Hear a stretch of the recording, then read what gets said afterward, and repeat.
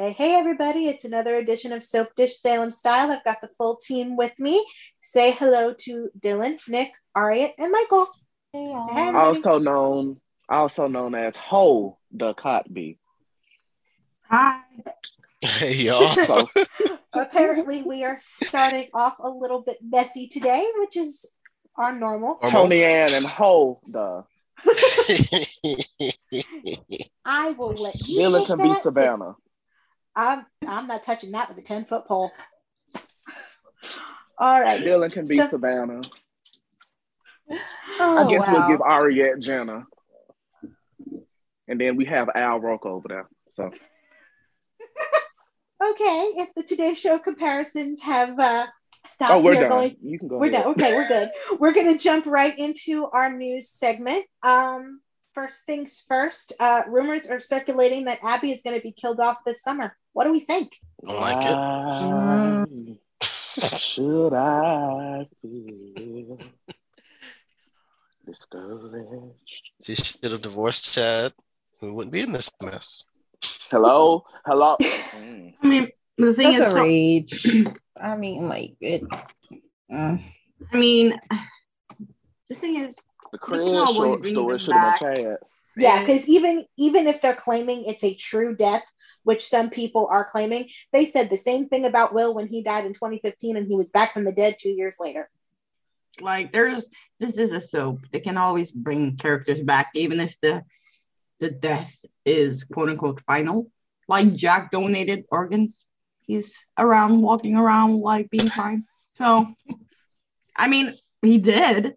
So, I'm taking it as that. Like, she's leaving. At first, I was shocked, but now I'm like, okay, it's a soap. I mean, yeah, it's a soap, but there are better choices. There is. Yes. Yeah. For Just sure. because it's days doesn't mean we should negate the fact that this death is very, very, very senseless.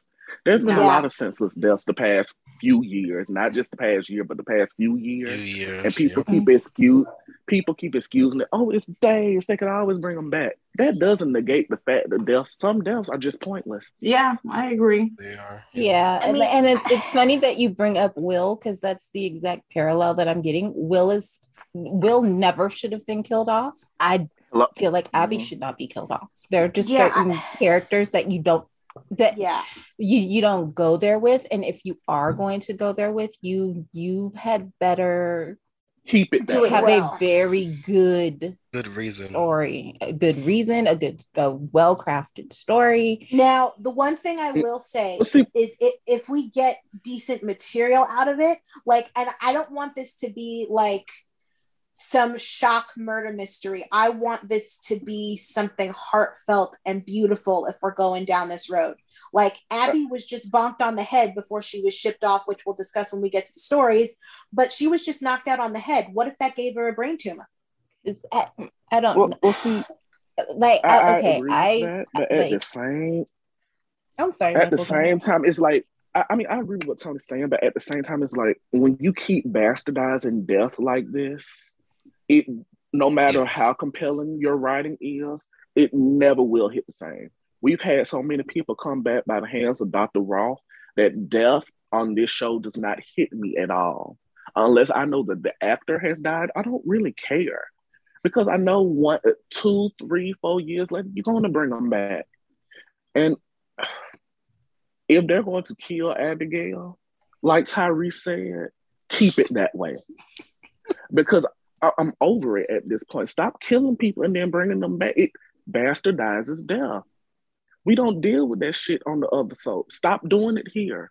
Like, also, I feel like when I feel like sometimes they don't put the weight on, okay, we're killing a character off that they should. Because you can look at other soaps and there are deaths that fans are still mad about. Like, you think Cassie, that we'd be over Young and it. the Restless.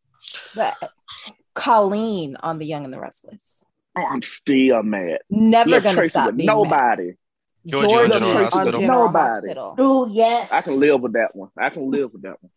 Alan. Now, and it's like that one I don't. And No, it's like when you're a newer viewer and you don't, that one. especially like characters like Abby, like Georgie, like Colleen, for people who have been watching people who have history with these shows, when you kill characters like that off, you need to be very, very careful and very, very sensitive. And a lot of the time they are not, and history has shown in hindsight, it's almost always a mistake. Yep. Yeah. And the thing is, it's not just the younger characters too. They're doing it with the older characters, and that's what's really killing me. Alan, Tony, hell, they killed everybody in GH. Laura, Bill, Laura, John Abbott. Like, I'm assuming the Tony you mean Luke on General Hospital, Tony Geary, or did you mean Tony on Days, who's now alive? No, I mean Tony as in Tony Jones. Husband. Oh, that's Tony Jones. Got it. Okay, sorry, I wasn't thinking. Luke Spencer lived beyond his expiration date anyway. I don't believe Luke dead anyway, but that's a different show for a different time. But yes, stop killing folks. If you can't find another thing, stop sending white folks to Africa. Please. The continent. Please. Just Africa. Just no specific location, just Africa. Because now I don't even want them to do that, because you know if they pick a location, it's gonna be the whitest area of Africa, you know. But they saving lives. Spare me with that bullshit, bro. I'm tired of all these white folks moving to Africa with these white savior complex, and they had no receipts for it. But anyways, I'm sorry, y'all. I woke up on the wrong side of the bed, so everything just hit me today. Now, I do kind of understand why they opted not to recast Abby right now, because of the ping-ponging back and forth between Kate and Marcy and back again. I don't think a recast would be successful at this moment. I think they need to get some distance between Kate and Marcy's Abby's before they try to put a new face on Abby. I don't disagree with that. I don't either. I don't disagree with that. But I mean, Abby's an investigative reporter. You can send her away on a story. Exactly. Yeah. It's not that hard. No, that's true. It took me 30 seconds. But then we fall into what's happening with Jennifer, and Jennifer being gone for a year because of dealing with Laura's estate. Nobody believed she'd be gone that long. Okay. Because of what they gave her. She was dealing with Laura's estate. It doesn't take that long to settle an estate. I'm making this up on the fly. Abigail gets a tip that Laura may not be dead. Boom, she's gone for a year. It's not hard. And you can't excuse it. It's not, bro. No, I'm not trying to excuse it. I'm just saying, like, if the rumor is Marcy wanted out, they reached out to Kate. Kate, either they couldn't make it work or didn't want to come back. And so I think because they've had so many temporary exits for Abby so recently, I don't think they could justify doing it again and making it believable. So they just opted to kill her, which, while I don't agree with that decision, I can understand why they made it, if that makes sense. I don't get it. Yeah. I don't get it, because we know probably in 3 to 5 years she's gonna be back on screen. That's the thing. Like, if we knew that she wasn't coming back, like if this was YNR and we knew she wasn't coming back, yeah, I guess, but I guarantee you, like 6 months to a year after Marcy's gone off our screen, we're probably going to hear a casting call. We're probably going to see an announcement about a new actor. They're probably not going to tell us who she's playing. She's going to show up and she's going to be Abby. Like, unless it's Marcy or Kate again. I really don't want that other lady back. I'm not even going to lie to y'all. And also, like, the story going to be worth it? That's right now where I'm at, because we've seen multiple times they kill off characters and the stories aren't worth it. Mm-hmm. I guess we'll have to wait and see. We'll have to wait and see. They took the wrong sister, by the way. Yeah. And at this point, and I'm gonna say it when we get into our stories, but if Gwen is behind whatever happens to Abby, whether it be intentionally, unintentionally, I don't give a fuck. But if Gwen keeps piling on sins the way she has been, without any repercussions, she is the show's Peter. Well, the thing is, let them tell it. None of the shit she does is purposeful. None of it. Everything that happened to her was by complete fluke or misunderstanding. Yeah, she done caught a few bodies since she been in town. And nobody, she never gets to take the blame. Never. It's always an accident or a misunderstanding. And it's gotten so old. But we can move on to the next segment because I know we're going to talk about this some more. Yes. We have one other thing to discuss in our news segment before we move on to our stories. The February sweeps preview, not that we have much of a February sweeps thanks to the Olympics, came out this week. Is there anything that we're particularly looking forward to? Ray interacting with Eli, Lonnie, and Paulina. I was gonna say the Lonnie stuff. Yeah. It sounds he can raise. Yeah, it sounds the most soapy to me. That isn't like it just sounds the most organic of them all. I'm really excited about that one specifically. Also, EJ and Clyde, because I didn't see that at all. That makes me happy. I'm glad that they are finally touching on that beat because EJ has been back for like 9 months now, and he hasn't even wanted to look into the circumstances behind what happened to him. And given all of the hell he went through as a result of being shot, you would think that would be a priority for him. Like, I get it. Like, logically. It's been 8 years. No, we holding on to that smoke. But, like, logically, I get it.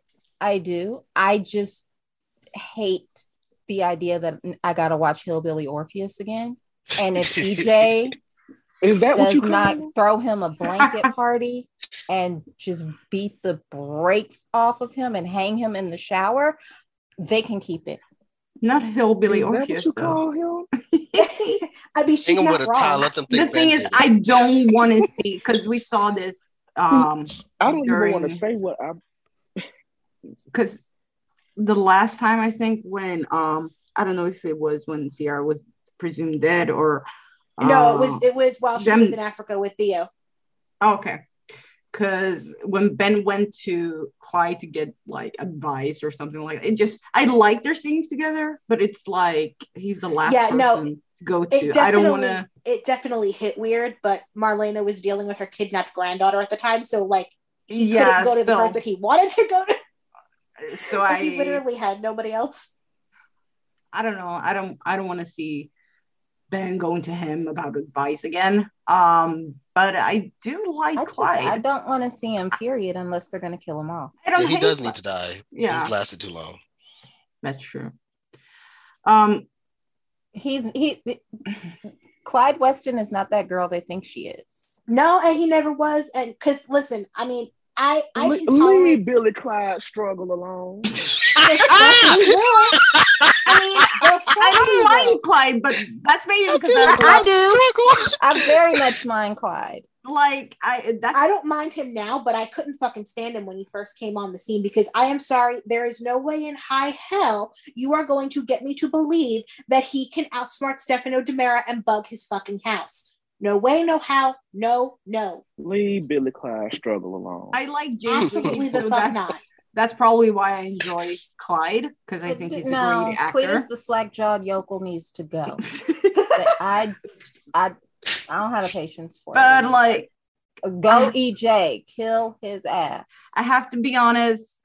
Aside from like the Ilani story, Paulina, maybe the island and Chad and Tony, the rest of it sound like the February sweeps. I'm excited for the island stuff. That sounds really fun, and I didn't expect it to. Well, can we talk about how they're doing basically the same thing with Trip and Allie like they did with Johnny and Chanel? Rushing them through a proposal, like you can do way more than that. It's just very plotty. Just at this point, I'm beyond ready. And she's going to accept out of guilt. Yeah. So it's kind of annoying. I mean, the moment I saw the big news spoiler for Trip, I was like, yeah, he's gonna propose this. I was hoping it was a move-in thing. But that's not Ron is not a move-in. Ron is not a moving kind of. Ron is not a moving kind of writer. Like that is not in his wheelhouse. He always get together and then they get engaged. Like, where the hell are they going to live if they get married? They both don't have their own place. He's living with his parents or his father and stepmother, and she's at Nicole's. They moved to Sean Soul's place. I'm just kidding. Where can they live? Nowhere. Because I mean they're finally giving Ben and Sierra a new place. Thankfully, they're getting what looks to be Will and Sunny's apartment from Beyond Salem, and Charlie's apartment, which makes me happy because there was no way they were going to be able to raise a baby in that room above the garage. Doesn't make sense. Well, it was no way somebody should have been living there to begin with, Tony. Yeah, I mean Ben is a killer, and Jesus. Okay. Well, right, she has a point. Like, you get Ben Weston's rental application. Like I mean, his best friend literally owns the garage and gave him the apartment. So I don't really think there was an issue there. I thought her point was, listen, you explained to the rest of the tenants in your building that you let the serial killer move in. Gone. I actually meant like Charlie was killed there. Ben is a killer. That's that they moved there. I don't know. That's not a point. That's just irony. That could be a thing too, because but Dylan, that is a point I forgot about, but that is very true. Like, but also, how exactly does he address that? Like, does he go around and knock on every door like a sex offender? They're not addressing it. We know this. But like, he's never really had to address it, because I mean, the places he's lived were the Demera Gatehouse, which he got when he got the job, and then he went to the Salem Inn, which they're not going to ask questions because they'll give a room to anybody, and then the room over the garage that Jake owns. So he's never really had to answer that question. And now he's married to Sierra, so that's going to give him status in the town because she's related to literally every founding family in that town. Okay, so I guess I don't know how they can afford an apartment because Sierra don't go to work. Exactly. Thank you. Because how can they afford an apartment when we never see them work? They're always at home. We don't see half the people in this town working, and they have money. We are not talking about half the people in town. We're talking about Abigail, Lonnie Eli, works. Belle, Sean Douglas. You're talking about people who are even Rafe. Yeah. Nicole, Brady, Chloe. That's 10 people off the top of my head, baby. She just don't go to work. And that's Steve, okay. Kayla. We never see Steve. Now we've heard Paulina on the phone with Paulina is working. Steve is on a case right now. Baby. Before we never saw Kayla at the hospital all the time. Like, Tony, your argument is very rapidly losing water.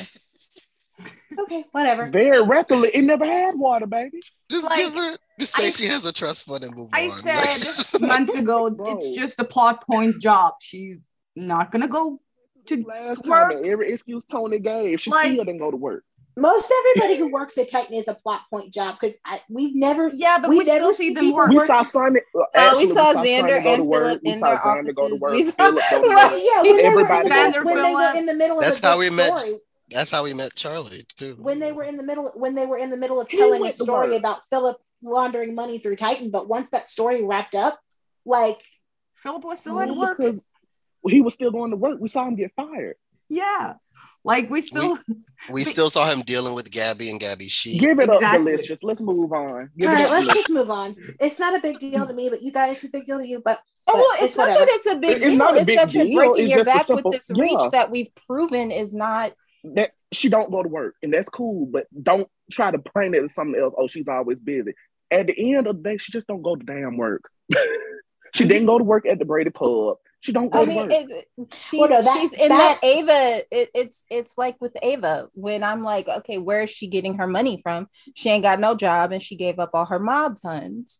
So it's just one of those things where if you notice it, you notice it, and it's not like a big deal. But don't play in my face like it's not. And tell me exactly. That's what pisses me off. Yeah, but it's not something that ever bothers me, because it's always something that I've seen on soaps, because I've always been like, they just have money and have jobs that we don't always see them. It's just, it's not something that's ever bothered me. I mean, but you got to realize something. Sense here, because they're the only. Sorry, go ahead, Michael. Days is the only small town soap. Every other soap is in big cities with rich people, very rich people. We don't have to see them work. But here's my thing: we done seen Ciara beg and plead for this fucking job at Titan twice now, and she got it, and she don't go. She begged for her job at the Brady Pub. She doesn't go. So yeah, I might make the joke that she doesn't go to work, but don't try to argue us down and tell us that, she doesn't go to work. And we can move on now. Okay, on to our story discussions. First thing on the list. Well, we're just going to keep on debating back and forth. This one's going to be fun. Craig and Nancy are back together, but Craig is still hiding something at breakfast while Nancy is trying to convince Brady to go for it with Chloe. Chloe is outside confronting her father over his affair with a man. God damn, Tony, you started with this one? I'm going to say one thing. I'm going to say one thing, because I know you're going to have a lot to say. I just hate the fact that it feels like the sequel. I just hate the fact that it feels like we're starting in the middle of the story. Like, you could have told us a 6 months or 3 months arc of Nancy thinking something was wrong, but now we're just in the middle. I don't really care, but yeah, go ahead. I was open to this story, and even watching the scenes this week, I was open to the story, because it kind of played to me like Craig isn't really sure how he feels, but he's just assuming he's gay because he is in love with this man. But then the Soap Opera Digest article came out where they literally say in the article that Craig and Nancy were just friends all of these years, and that nothing that we ever saw with them was real. And that is where I call bullshit, and that is where the story has gone left. Fat folks just can't get love based on these soaps. We just over the top and fat. That's all we are, huh? It just doesn't sit right with me at all. And I was hoping they wouldn't go down this road and discount the history that we saw with Craig and Nancy, but they're just. You had one job, Dave. One job. One. And it wasn't even a hard job. You could have made why a character can't be bisexual. Like, I don't like Chanel's right there. You're literally doing it successfly. I don't understand they why don't Craig believe couldn't be that. But because they don't believe in bisexual men. Ooh, say it louder. They don't. Either men are gay or they're straight. They don't. There's no in between with men. There's no leeway with men. So the biphobia jumped out, Ron. Congratulations. Like, I'm hoping that next week we can kind of walk this back and it doesn't play as harsh as that Soap Opera Digest article made it sound. But I am not in a good place. Even still this week, before the Soap Opera Digest article, it was just leaving a bad taste in everyone's mouth. They even had Chloe come out and say, well, it always did seem like Mom was more into you than you were. But I know. So basically, Nancy was fat and desperate and basically was complacent and being a beard, is what you telling me. Can't put it any nicer way. That's exactly the message they gave. Yeah, like I literally said, like, the one thing that they absolutely needed to understand was that LGBTQ representation was not the only representation on the table in this story. And it was very, very important for them to understand that that representation was also part of the story and also needed equal care and consideration. And that a large amount of the pushback, like there were obviously, I know we've all seen it. Yes, there were people being homophobic. Yes, there were people being biphobic, whatever. But a large amount of the pushback was also people being extremely concerned about Nancy being reduced to a beard or set up to seem like she was not and never had been a desirable romantic partner. And the one thing that they could not do was lean into that, because Craig and Nancy were one of the few couples where the curvy girl not only got the hot guy, but the hot guy was completely and totally passionately devoted to his wife. Craig never took his eyes off his wife. Never. We saw that. Like, we watched that. It happened. I like, Ron may not have watched it, but viewers, we saw that. Ryan Kwan certainly knows the history of this show well enough that he should have known better than this and sent Ron in a different direction. And it's like, where is the story Bible? And it's like, the thing is, like, I don't think that they understood.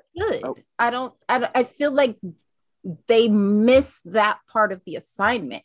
Nancy is also a representational character, and we care about her. And any sort of fat phobic messaging, whether it's intentional or not, is not going to land well with the audience. And so far, that's what it feels like. And even people like me who were open to this story, the door is rapidly closing because of the way it's being presented right now. It's not giving what they think that it's giving. It's just hitting all wrong. Like sending the message that the curvy girl can only get the guy if she's his unaware and unwitting beard. That's horrible. Yeah. It's horrible. And it's not even about whether or not this happens in real life or what. Like, I mean, you know, that's not the point. The point is the way that you're presenting this. You can't uplift one community while punching down on another. That's not how this works. And you know, the thing that's really, really getting me at this point, even if we voice our opinions to the head writer, he doesn't give a fuck. He has shown us time and time again, he don't give a fuck. He doesn't give a fuck. He said it. He doesn't listen to the audience, because if he does, the way he justifies it is he'll make certain people happy, but then he'll piss off other people. So he's never going to make everybody happy anyway. So he's just going to follow his gut. If everybody is pissed off about, I have not seen any good opinions on this story. None. Y'all give Ron a lot of fucking leeway, and I'm so fucking sick of that shit, bro. I really am. It really bothers the fuck out of me. Because had this been Josh Griffith, hell would have broke loose. Exactly. Am I lying? I mean, no. Nick has a fuckjoshgriffith.org. If this is Brad Bell, he don't give a fuck either. But the principle is, if this is Brad Bell, we would be dragging him all the live long day. Why does Ron keep getting excused? Are we that scared of getting Dina Higley back? Yes. Because me personally, I don't give a fuck. The thing is, though, I'm not that scared of Ron leaving. I'm scared of Dina. Fans don't want to piss Ron off because Ron is petty. And look at Stella. That too. I mean, I get that. At the end of the day, if he keeps doing this, why does he still have a job? Because it'll be different if this just popped up on days. No, you've been doing this as one like Leah. So at the end of the day, being complacent with someone's bullshit equally adds you into the bullshit, bro. Being complacent with the bullshit is how we got to soaps in the first place. I'm just gonna say it, and it is what it is. Some may say that's mean. Some may say that's cruel. I may say suck my dick because that's just the end of the story. For me, I would rather take Ron's bullshit than Dina's bullshit any other day of the week. And if I had so you're complacent in bullshit, cool. And I'm owning it because Ron's show is more watchable to me than Dina's. And if I had hope though? Like, for me, yes. Thank you. Question: like, I understand Dina's the boogeyman, but she's not the only option. Yeah, but there are people there. Ken goes back to her time and time again. I mean, and also like okay, but here's the thing. Even Dina said she ain't coming back. Yeah, she said that before and still came back. You have but she wasn't fired twice. And let me throw a bomb. Let me choose violence. Let me choose violence. Are we actually saying that we value quote unquote watchable story more than we value someone who's routinely, consistently insensitive on certain topics? And thank you. Does a it shows no remorse to certain communities? Is that what we're saying? Shows no remorse. It shows because that's how mistakes. Because I mean, is that what we're saying? That you know what that excuse is? Don't blame people for their privilege. Blame the system. That's what that's getting me. You know, like. No, we can excuse Mr. Rape Adjacent because you know we may have to watch get good some story. Yeah, mm-hmm. Yeah. Because I mean I'm like I know I'm choosing violence, but really that's what it is. That's what you're saying.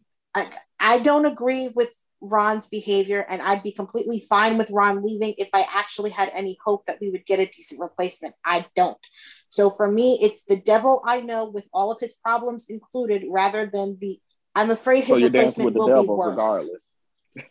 Yeah, I mean, but I would prefer at this point, because I feel like it's been one repetitive story after another. He's called Rerun for a reason, and it's a lot of his storytelling becomes problematic. And at this point, I would prefer a new writer. But I don't know who we would get. But go ahead. I mean, if they would promote Ryan Kwan to head writer, I'd be totally fine with it. I would love that. Ryan Kwan, Jamie Gittins, if they could snatch Sarah Babel from Y&R, I think you could have a ball game. Like that would be 100%. I'd be totally on board with that. I'm just terrified that Ken is going to Ken and bring back Dina or Josh. I mean, different strokes, different. That's horrible right now. Like me personally, myself, y'all catch all those qualifiers because I know sometimes we don't catch them. But personally, I can forgive quote unquote bad story easier than I can forgive consistently offensive story. Thank you. Now, your personal barometer may be different, but that's just where I fall. And I'm going to say it because who's going to beat my ass? If that is your personal thing, you looking real funny in the light. Sorry, but it's true. I mean, it's like you can only punch me in my face. So I'm not MLK. I'm not gonna turn the other cheek. Like you can only hit me in the face so many times. So thing is, I've wanted Ron either replaced or given a co-head for years now. I think almost 2 years. But let's face facts. The writer would never accept a co-head writer. He will sooner up and leave before they give him a co-head writer. So get rid of his ass. I get being nervous and scared about what could happen, but at some point it's time to either shit or get off the pot. I mean, thank you. Soaps rotate writers all the time. Like, I don't know why people act so brand new about it. Like, at some point, but except Dina's coming. No. That's not what that wasn't what I was going to say. They actually don't, because the GH writers have been there about 40. They used to though. Like, it's not a brand new concept. Like they don't do it now. They don't do it anymore as much as often as they used to. And right now because we're cycling between the same people. Right now we're cycling between the same 3 or 4 head writers across 2 different shows. I feel like the soaps, the reason why they're in such a quote unquote bad place is because they're recycling the same writers. Get some fresh blood, like get him some young writers. Because definitely get some young writers. Yeah, because we have like how old are the writers? Like, okay, I'm not gonna be like an ageist or anything, but we need some fresh blood. Like, I am. They too old. Oh, That's Michael, rich coming from you. The youngest set of head writers we have right now, I think, are the guys at GH. Dan and Chris, right? And I think even that they're in their 30s and 40s. They're in their mid 30s, I think. And that's, well, this is my opinion. That's why GH now they have some shitty things going on. Many. They need more women. They need more women in these rooms, and they need more women of color in these rooms. But that is why, because they are so young, GH is very refreshing to me. That is why. Now, granted, I've been cussing out Esme, Josh, and Cam all weekend, but still, they giving me good story. Yeah. Now, I think Days needs a come to Jesus meme, and we need the clean up shop. Because I'm tired. It seems like every other month we on here mad because we're offended about something, and the writer does not give a fuck. Yeah, I feel like if they're not gonna get a new writer, at least like what Nick said, get a co-head. Give him a code, and if he don't want it, then he can go. Exactly. But I think the show give him a chance to stay and fix what he can. But if he don't want to cooperate, bye. The door's there. Like, it's not gonna happen. He's shown his ass too many times for me not to know that he's very vain and self-centered, and he thinks the world of himself. He's never had a co-writer in any of his jobs. He had a co-writer for a few months, maybe weeks, on One Life to Live in 2007. I looked it up. I don't even remember who it was. Wasn't it Dina right before she left? Let me see. Didn't they co-write together for a few months, and then he took over solo when she left? Let me see. It was yes, but I remember that. Yes, yeah, it was Dina Higley. A few months, like from May 3 to or 4 months. From May to September 2007. I was right, 3 to 4 months. So it hasn't happened since then, but he needs one desperately. Yeah, at this point, like they need some shakeups behind the scenes because. And since we're choosing violence today, it's my turn. Is a woman going to fix it? Because a lot of the problematic dialogue and issues that we've had in recent months have come from a woman's pen. True, but we're asking about specific I think women. That's where, yeah, exactly. I think that's where the argument for bringing in new people with new perspectives comes in. Because the old guard is the old guard, and they're going to repeat what it is they know. Things they've known for decades. And here I go choosing violence again. Like repeating what it is you know is a huge part of the reason why there are only 4 soaps left on the air, and why the average age of a soap viewer is closer to retirement than college. Well, here's the thing, and I'm going to choose violence. I might get canceled after this episode. Oh, God. But if 2016 hasn't taught us anything, white women have the same values as white men, so there's your issue there. I mean, take that how you will, but it's true. It's there to prove it. So I mean, majority of white women think the same way white men do. So, I other than fresh blood, I don't know what the answer is, because everybody said like soaps need a women head writer, and I used to champion that just as loud as everybody else, and then some of the problematic things that have come out of people's mouth, like the fat jokes from Lucas, like a woman wrote that script, and it just makes me wonder, like, what is the solution? I mean, like honestly, the solution is literally, you said it, new blood. The solution is adapt or die, because that's honestly what we're doing. That's where you are.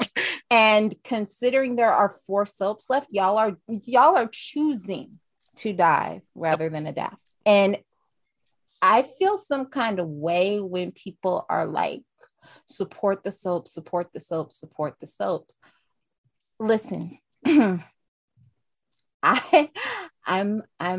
a mom. I caretake for my parents. I have a job. I have things to do. All right. So when it comes to my free time, it is very valuable to me and it is very limited. And if I am sitting and if I am going to invest in a show, then there needs to be a return on that investment. I need to be entertained. I need to be feel like I'm at least considered as the audience, to where you're not just giving me anything. Like, your job is to entice and retain me as a viewer. That's your job. And if you're not doing that, it's 952 streaming channels and thousands of other options for me. There's so much shit on TV. So, get on your job, because I'm not. Get on your job. Like, it's not my job to sit here and watch out of obligation, to sit here and end up frustrated and upset and offended and annoyed. I'm sitting here not coming up with a list of the. I completely agree with you, Dylan, because I'm sitting here making a list of all the things that Ron has done to offend different groups of people. Okay, we have the bigger set of people. We have the Black people, the autistic people.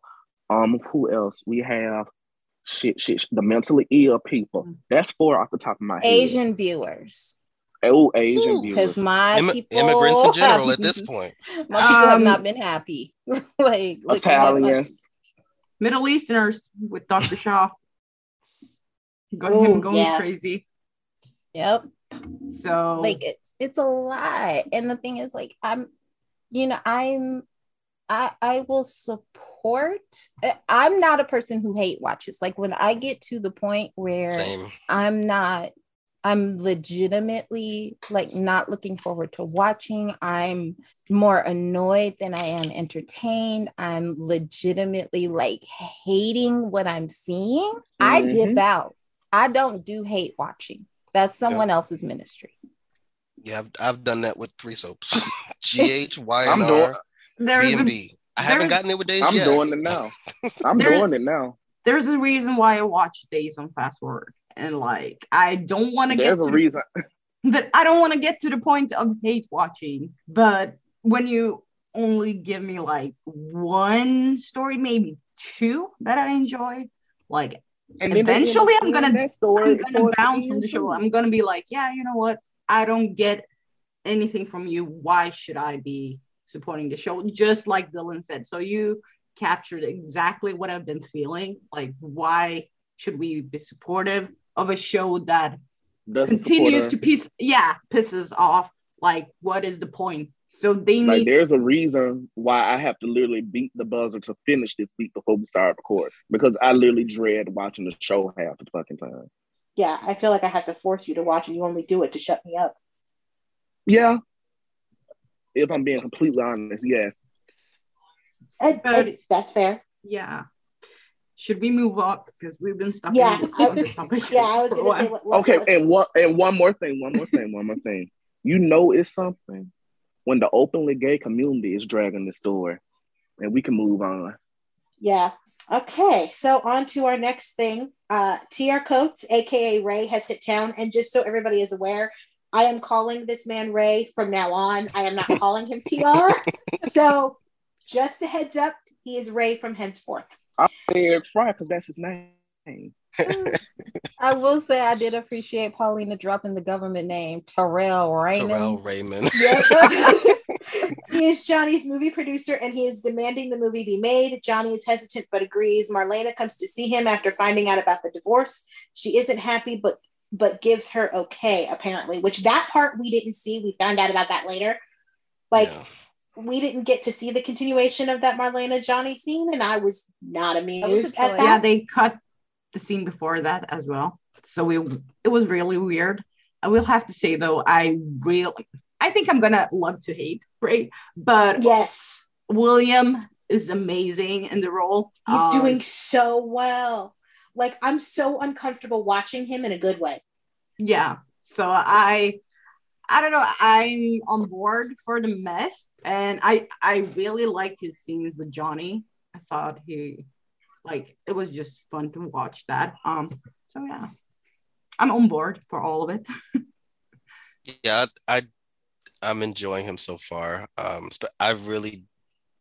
was worried, because the pictures didn't make me excited, but I did once he started interacting with Johnny, and you could see him like turn off his menacing and turn it on. Yeah, and like a switch flips. Or like be slimy, like, oh, just let them tell him it's my fault. Just, it's all on me. Marlena as a little old lady with a cane. So I'm like, okay, I can. He doesn't care about ruffling feathers. And that's what I'm enjoying so far. And it kind of works for the devil too, because if the devil wanted to continue this movie, which I'm sure he did, there was no way to. This is the perfect excuse, because there was no way that he would be able to convince the town that Johnny would do this willingly, not after everything that had just happened. But now they have a fall guy. Well, yep. I enjoyed seeing Derek again. Did not enjoy that's his name. And did not enjoy the movie aspect of it at all. Well, you haven't been feeling this movie since it started. Honestly, the possession, I'm not gonna lie to y'all, is wearing kind of thin on me. They need to go ahead and send the devil back to hell. Yeah. I go back and forth between like enjoying Joe Devil to like where you're at, Michael. Like just wrap it up and move on. Yes. I already started disliking the story, maybe not disliking, but like being tired of it around November when Marlena was possessed. And I know this might drag on for a while, but at this point, I'm just like, yeah, do something else, please. Because I don't know. It's on and off. It depends on the week at this point. I just want to see Johnny raise hell and like raise hell in a way that changes the canvas in a very significant way. And I think he can, and he's kind of everywhere, and because he's got a hand in just about every single story right now. Yeah. Except the island stuff. Yeah. So, we'll get to that later. I'm looking for, he's very intriguing to me. Yeah, it's weird seeing him as a bad guy. And you know something? It works though. And you know something? I said Jack A was giving me Porky Pig last week. But as soon as Derek Fry walked into that square, she started acting. Keep that up. Yeah, and we'll go more in depth on their scenes in a little bit, but I really enjoyed their dynamic. I do want to pivot a little bit because I forgot to put this on the outline, but since we mentioned Marlena, Marlena went to see Paulina. It must have been the St. Patrick's Day parade that day. Oh God, that green outfit she was wearing, Jesus Christ, she had Hattie's shirt on and then that green jacket. I do like that Paulina was hesitant about like, yes. Yeah, no, I loved that. Because so far we've had people, so far I have not liked the people she's gone to apologize to, because I feel like she has way more people to talk to and like try to reach out to or whatever. But I think it depends on what she remembers. I guess. But this was a huge thing. So I don't think this was something she would forget. And obviously she didn't. And I'm glad Paulina was like, I don't know. Like she was. Because Paulina also doesn't know Marlena like that. Like so far she's apologized to John, to Steve and Kayla. I mean, not really. I mean, she doesn't have the history with Marlena that John, Steve, and Kayla do. But they've known each other since like but even that, she knew of Marlena when Tamara and Marlena were in college. But then after that, they didn't see each other for 30, 40 years. That's true. And we're getting friendly before everything went to hell, literally. But she still didn't know her well enough to really be able to judge. That's why she was guarded, which made complete sense. I kind of wanted Marlena to go to Lonnie as well. She still could. I guess, but I want it. I want to see it. I don't think it's gonna happen. Yeah, I don't. to me, it would make more sense cool for her to apologize to Chanel. Yeah, that too. like, yeah. To apologize to Chanel. I need her to have a conversation with Sean and Belle. That is such a weirdly just like she's abandoned thread. Like that. Okay, we're gonna get to that later because I have a few things as well. Okay, so we'll touch on that later. But I realized I kind of forgot to put the Marlena Paulina stuff on the outline. So yeah, because I feel like the Shell thing is going to open up a huge discussion that we need to discuss. But like, trying to remember their whole conversation. I like that she, like, when she opened the door, she was like, "Speak of the devil." I was like, oh my god. Yeah, all the different names she had for the devil, like she called them Beelzebub. There was something else she said about the devil horns too, and I was on the floor. Like, it was so refreshing to see someone being like cautious about it and not instantly being like, "Oh yeah, Marlena, it's okay. I understand you were possessed." Like she was deeply hurt. Yeah, Paulina lied and all of that, but it wouldn't really have come out if it weren't for the devil. So not at that point, at least. So yeah, she turned their lives upside down. So I get it. Like, that's why I really enjoyed it, because everyone else has been, except maybe for Sierra, because she was kind of cautious too, but not as much as I wanted. So I like these scenes because it was, which again with Sierra makes sense too, because she grew up with Marlena her entire life. So she's trying to kind of reconcile the woman that she's known her entire life to what happened, and also trying to protect her baby and make sure her baby doesn't get hurt.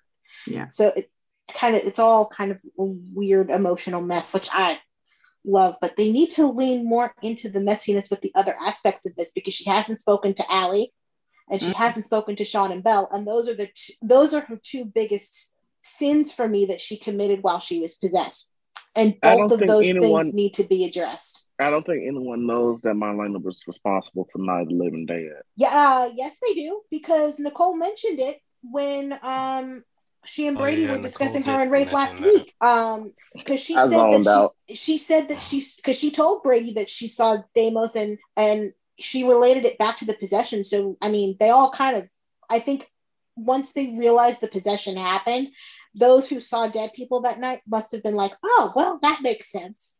Okay, but I don't think all of Marlena's memories have returned. No, I don't think so either, which is why we're getting this as slowly as we are. Not only that, the people who dealt with the living dead are only telling certain people. It's not going around town that happened. Yeah. So I don't think we're going to get an Allie Marlena scene. We probably aren't, but I can still wish for one. Dylan, you've been kind of quiet this segment. What do you have to say? Like, I agree with y'all. I do think like it made sense for the caution to come from Paulina, because she's the person with the least amount of emotional connection to Marlena. Like, maybe outside of Trip, she's the only person that was like directly affected that doesn't have, this long-standing history with her to lean on. So that made sense. And it also made sense that Marlena would be feeling terrible just for no other reason than like her relationship with Abe. Like, she, they've waited, like John and Roman and Marlena and like the people who have been in his life have waited a really, really long time to see him find someone again, and probably didn't think that he would. Like, to keep it 100, they probably didn't think that he would find that type of love again.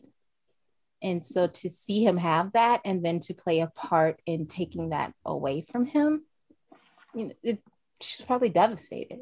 So like I enjoyed those scenes, and I enjoy like just watching them interact, and I hope that they get to do that more often. Same. Me too.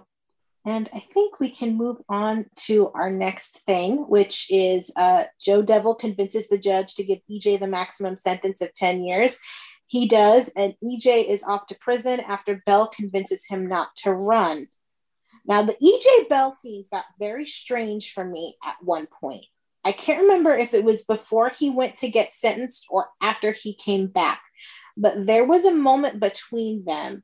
And I think it was before, because I think she was fixing his tie and he had this look on his, and he had this look on his face as she was fixing his tie, like he was catching feelings. Okay, now see, this is where I have to walk something back. Because whereas Sierra doesn't go to work, Belle goes to work too damn much. That's all we see Belle do.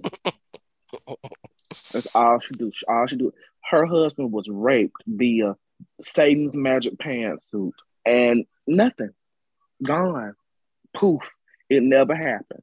So I'm going to tell y'all exactly how this is going to go. Jan's going to pop up pregnant as hell, and it's going to make Belle's loose knees flare up, and she's going to fall in the bed with EJ. Probably. I mean, not loose knees flare up.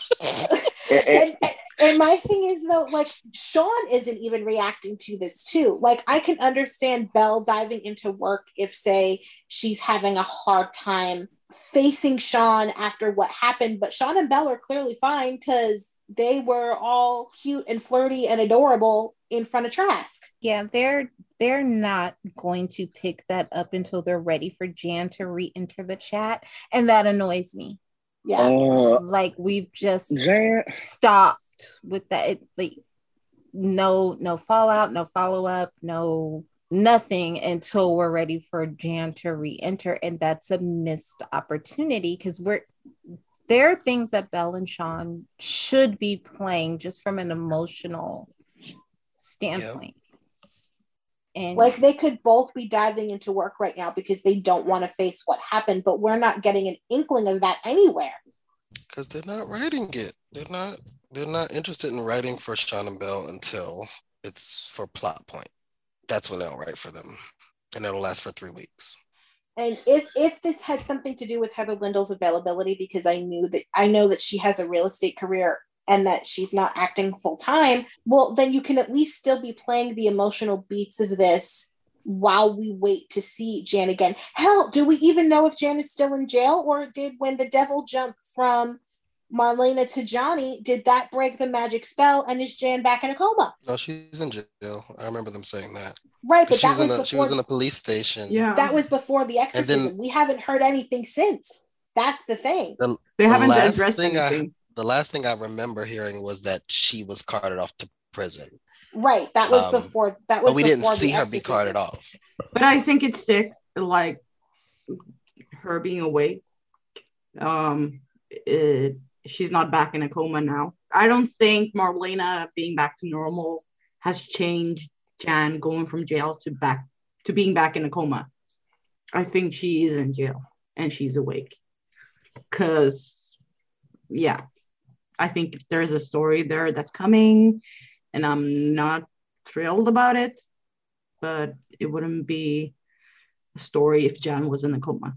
But that's also a possibility too, because like we've said this entire segment, they're not writing the beats for Shell, so it's very possible they may not give them the story of a Jan pregnancy anyway, because they seem allergic to wanting to write for them. I mean, we have Heather on the recurring cast, so I think it's happening. Oh, I didn't see her picture there. She was part of the cast chart?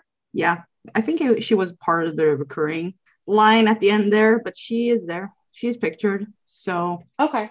I think it's coming. It's just coming later.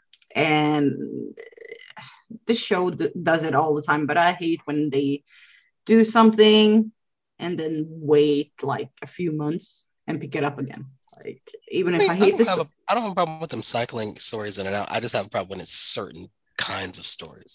Sean got raped. Like, it wasn't like, yeah. He didn't stub his toe. Exactly. Just the same thing with Brady. Brady was drugged and injected with alcohol. He could have died. Exactly.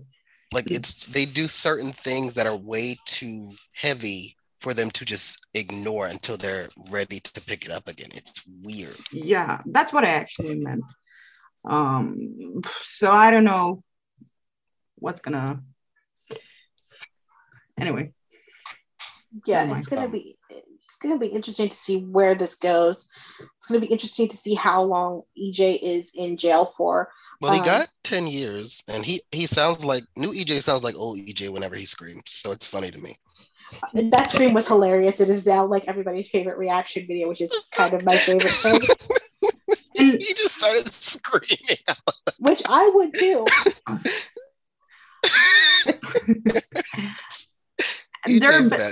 Crazy. They're definitely building something with EJ and Belle. Stop it. I need to stop it now. They do have chemistry, but stop it. They have chemistry. I'm shocked. But they're definitely doing something, and her loose knees gonna flare up.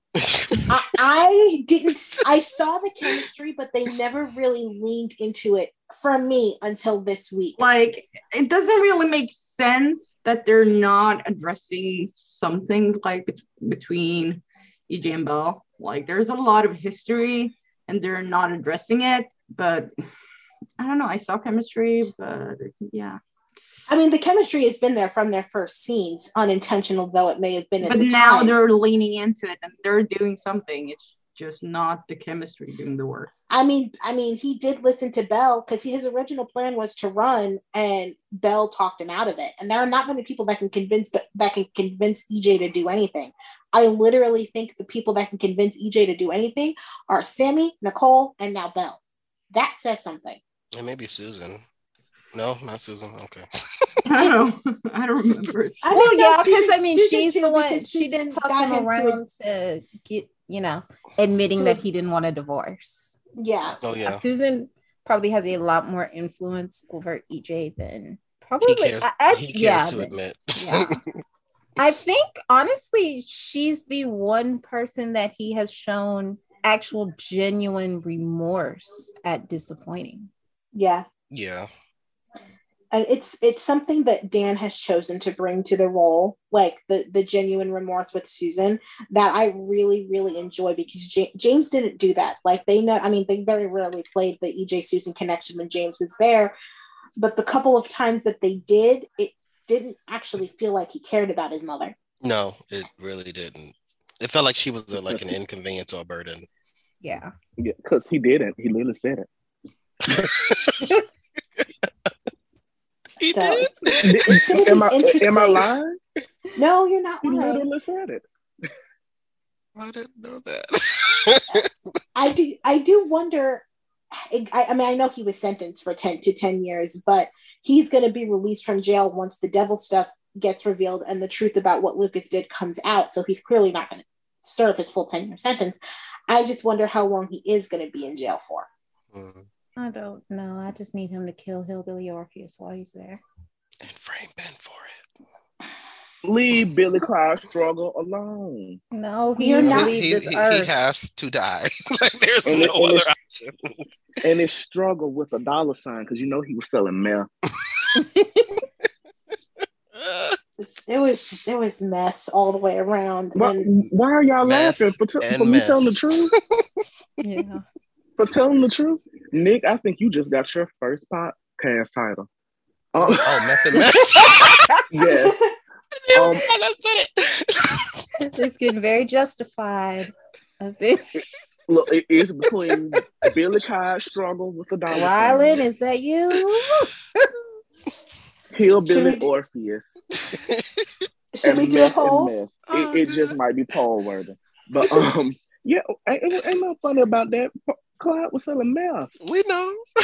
Yeah. That's what we didn't believe he could get 101 Stefano and EJ. Look, as someone who went to college in the boonies, look, drive 20 minutes over the Piedmont, everybody's teeth rotted out. Look, folks love meth, so I'm pretty sure Clyde was really rich. He was in the boonies too. Everybody did meth in the boonies. But we can move on. Yes, let us move on. We're going with meth and mess because we talked about meth a little too long.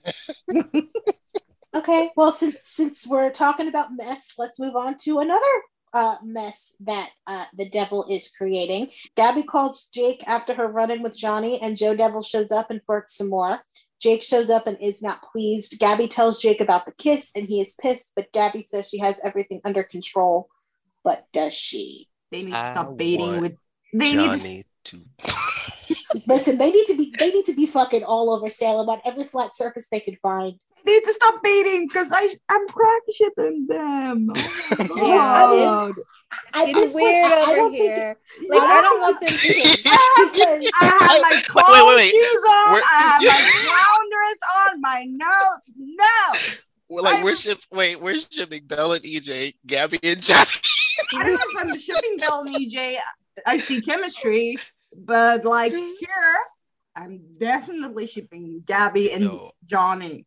And knowing, thanks to the February Sweeps preview, that the devil is going to, I don't know if it was in the Sweeps preview or if it was in the preview for the last week before the Olympic break, but the devil is going to plant seeds of doubt about Jake with Gabby. And so if she's believing that Jake isn't faithful to her or whatever, or what's, she could end up turning to Johnny. So we could be getting lots of mess. The only seed I want the devil to plant is one in Gabby. Hey. Like I want them to get. It's bad when I'm stopping you.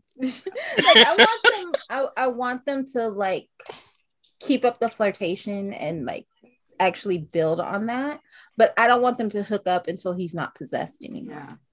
Yeah. Because they can play on it until it's over, and then go there. Because when Johnny starts having the chemistry, when Johnny starts having the memories of what happened while he's possessed, and he starts remembering the kiss, like he needs to have feelings. Like he needs to lose his damn mind. and be attracted to Gabby. And we already know that Gabby is still thinking about the kiss, so she is clearly not in as much control of the situation as she thinks.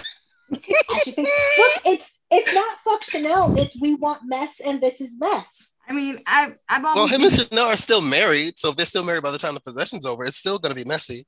She'll be there, but she'll be scissoring. I love Chanel, but I'm Team Charlie, so like Laverne and Shirley. Michael, stop.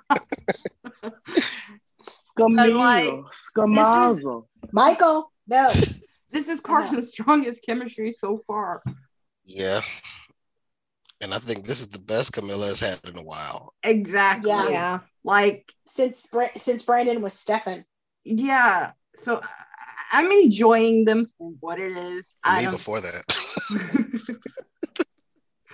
Like it's really refreshing as far as like Gabby goes, because I haven't really been enjoying her for at least 2 years. Like they ruined her with the time jump. Yeah, the time jump ruined her. So I wish they would do something with them, but I guess we're stuck with Gabriella. But I'm enjoying. What is their ship name? I mean, it's like, okay, I don't think they have one yet. If they play this right, like there could be a lot of like mess and drama and fallout, because Johnny is eventually gonna find out what happened with Allie and Chanel, and Jake could possibly be in his feelings that Gabby doubted him, so that would leave like Johnny and Gabby, if they have like a newfound closeness or whatever. Now they're close, and now they've both, they're both dealing with like broken hearts or whatever. Like there's a way that they could jump this off post possession, so you don't have to deal with anything like icky or problematic. Yeah, but and also too, let's not forget that Will is coming to town. So that's the other thing. Like there's so much. Like Will, there's the Sammy of it all. If they decide to cast Ariana, there's EJ. My mommy is screwing my uncle. That's weird. Yeah, and like Will's gonna have some type of an issue with his brother sleeping with his baby mama. He didn't even want to sleep with her. You know what? It's that ain't the point. It would be weird. And the thing is, my little brother at that, meaning you were 16 when you met him, man. Y'all give that Will and Gabby thing a lot of credit that it didn't really need. What do you mean? They fucked. She got pregnant. That's it. They also dated in high school. They did. They were dating about Bussy the whole time. Nice. Michael. So where's it going? Where's it going? It's still very, very weird. Even if he don't want to be with Gabby, it's still weird. I don't know. He was looking for the pussy. He was not caring about Gabby. And that's okay, but stop making it more than what it is. And I don't think if anyone's making it more than what it is. It's just weird, homie. It's weird. It's literally weird. You bringing your baby. Come on now. You cannot bring your baby. You cannot bring your brother's baby mama to Sunday dinner. And Big Mama be like, "Oh, pass the potatoes, baby." No, it has to no soul food. No. Well, Big Mama was evil. So, what was the quote? It's weird. You go the whole family reunion side eyeing you and whispering. Child, it's weird. There's no way in hell Sammy won't have an issue with this. I refuse to believe she won't. Yeah. What does Sammy not have an issue with? Exactly. This is making me think about what Olivia once said. Like, remember what she said last year? This is kind of all of that. But honestly, that this is why they should do it. This is best. Like it's weird, but it's soapy and it's dramatic. And because it's weird, that's a big part of why it's soapy and dramatic. Exactly. It's a lot of places that you can take it. And like, I would rather see Gabby with Johnny and then Jake at this point. I think we would rather see Gabby with a tree than Jake at this point. We're not gonna go there. But when I said it about Jason Morgan, I was dragged to high hell. Michael, wrong show. I don't get it. Still, I get dragged to high hell. You get dragged to high hell because the way you say things is extra messy. Wait a minute, because you wanted Jason wrapped around the tree. That's besides the point. No, it's completely the point because you're making a completely different argument than the one that I just made, and we are moving. I genuinely remember what he actually wanted, and now it's hilarious. Oh God. Michael, you're nice. And I love you for it. How do I segue from this to Rafe? I just wanted Jason Quartermain back. That's all I'm saying. But we can continue. Speaking of Gabby, her brother is being framed. From one Hernandez to the other. Rafe gets arrested after a third person comes forward claiming he planted evidence. Nicole knows he's being framed and majorly suspects Ava. And also, Rafe... Okay, I'll go first. Okay, go ahead. I'm pissed. Whenever Rafe and Nicole enter my screen, I get the same feeling of when I hear Kiki Wide say, "I must have rehearsed my line 1,000 times. Come up with something else." Give me and literally. Else. It is fuck Rafe Hernandez at this point. Like he can literally rot in jail and become EJ's prison bitch at this point. Like wow, EJ can do better than Rafe. First of all, I hate the fact that they act like Rafe hasn't done anything wrong. He's a stand-up guy. Fuck you. He owned that he did shit wrong, but he owned it too late. But like he's owning it now, but he's not. But no, that's not what I'm saying. They're acting like he has never planted evidence or done shitty things before, right? Like, well, they're gonna act like they're acting like that's never happened. So we're not gonna talk about that. Is what is annoying me. And Rafe and Nicole. Here's the thing with that one. Go ahead. Well, let me explain this. They do that the same way they do with Ben killing Will. Because Will and Stefano both popped up alive, it never happened. It didn't go down that way. But again, Nick is still dead, and he covered for Gabby and lost his job for it, and they don't even acknowledge that happened. Yeah, they're just they are tied to this good guy Rafe narrative, and so anything that goes against that, we're either not supposed to remember or just supposed to discount.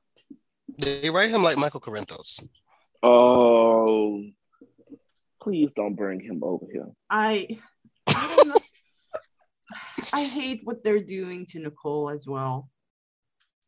If Rafe unsuspectingly kisses her one more goddamn time, I'm gonna lose my lunch. No, call it what it is. Call it what it is. If Rafe keeps on sexually harassing her and Nicole keeps on excusing it, I'm going to jump through the TV. Stop that. Stop it right now. And now if Nicole she did not consent to said kiss, before I said, he literally grabs the back of her fucking neck and kisses her. That is sexual harassment. He's been doing it for months, and I want someone to call it out. And now Nicole is going to be the one to save him, and we're going to be even more, and it's going to be even more nauseating. And just, I want off this hell ride, please. I want Ron to admit he hates the character and just go. I just because ain't no way you like him.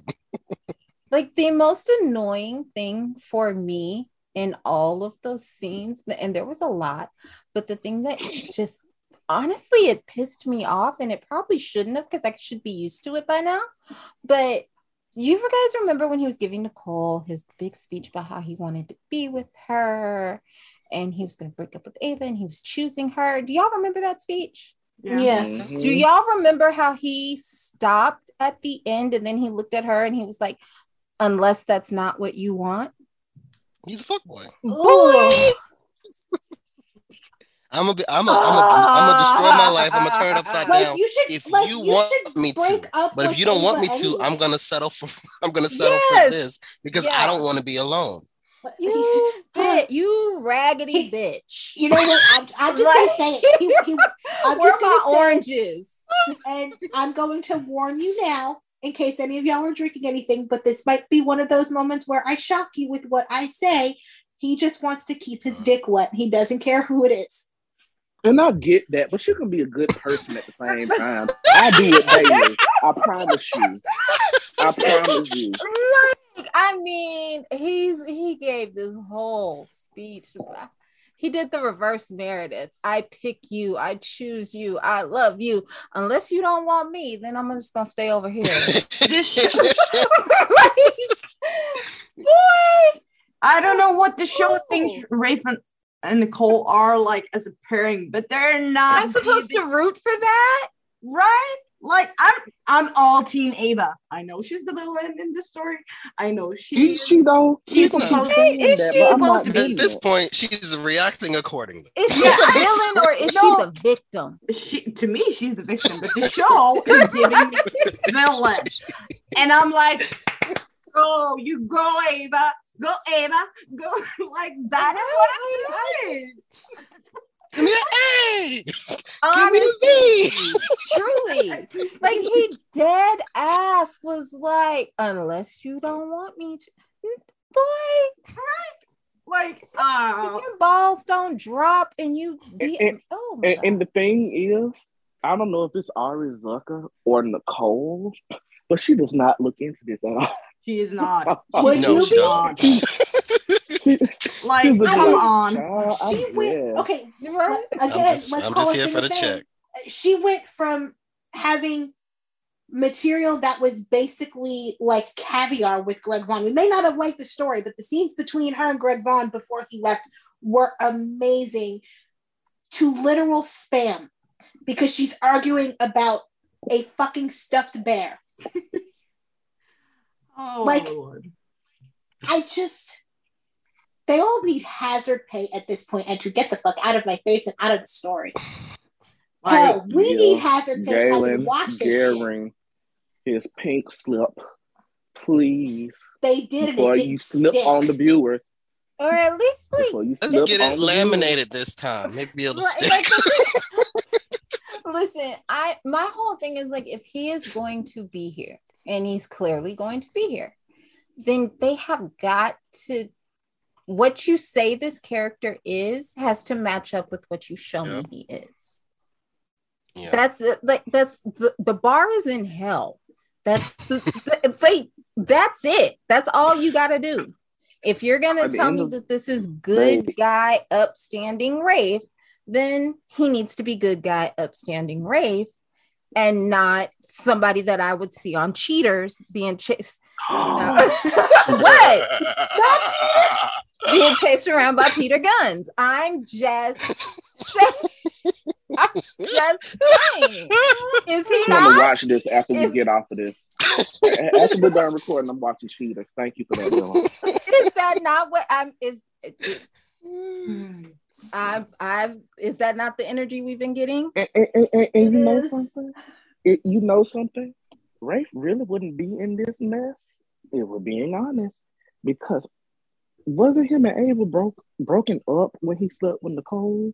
If he had just been honest about it. He assumed that she was guilty of murder, but he was too much of a ballless coward to actually talk to her about it.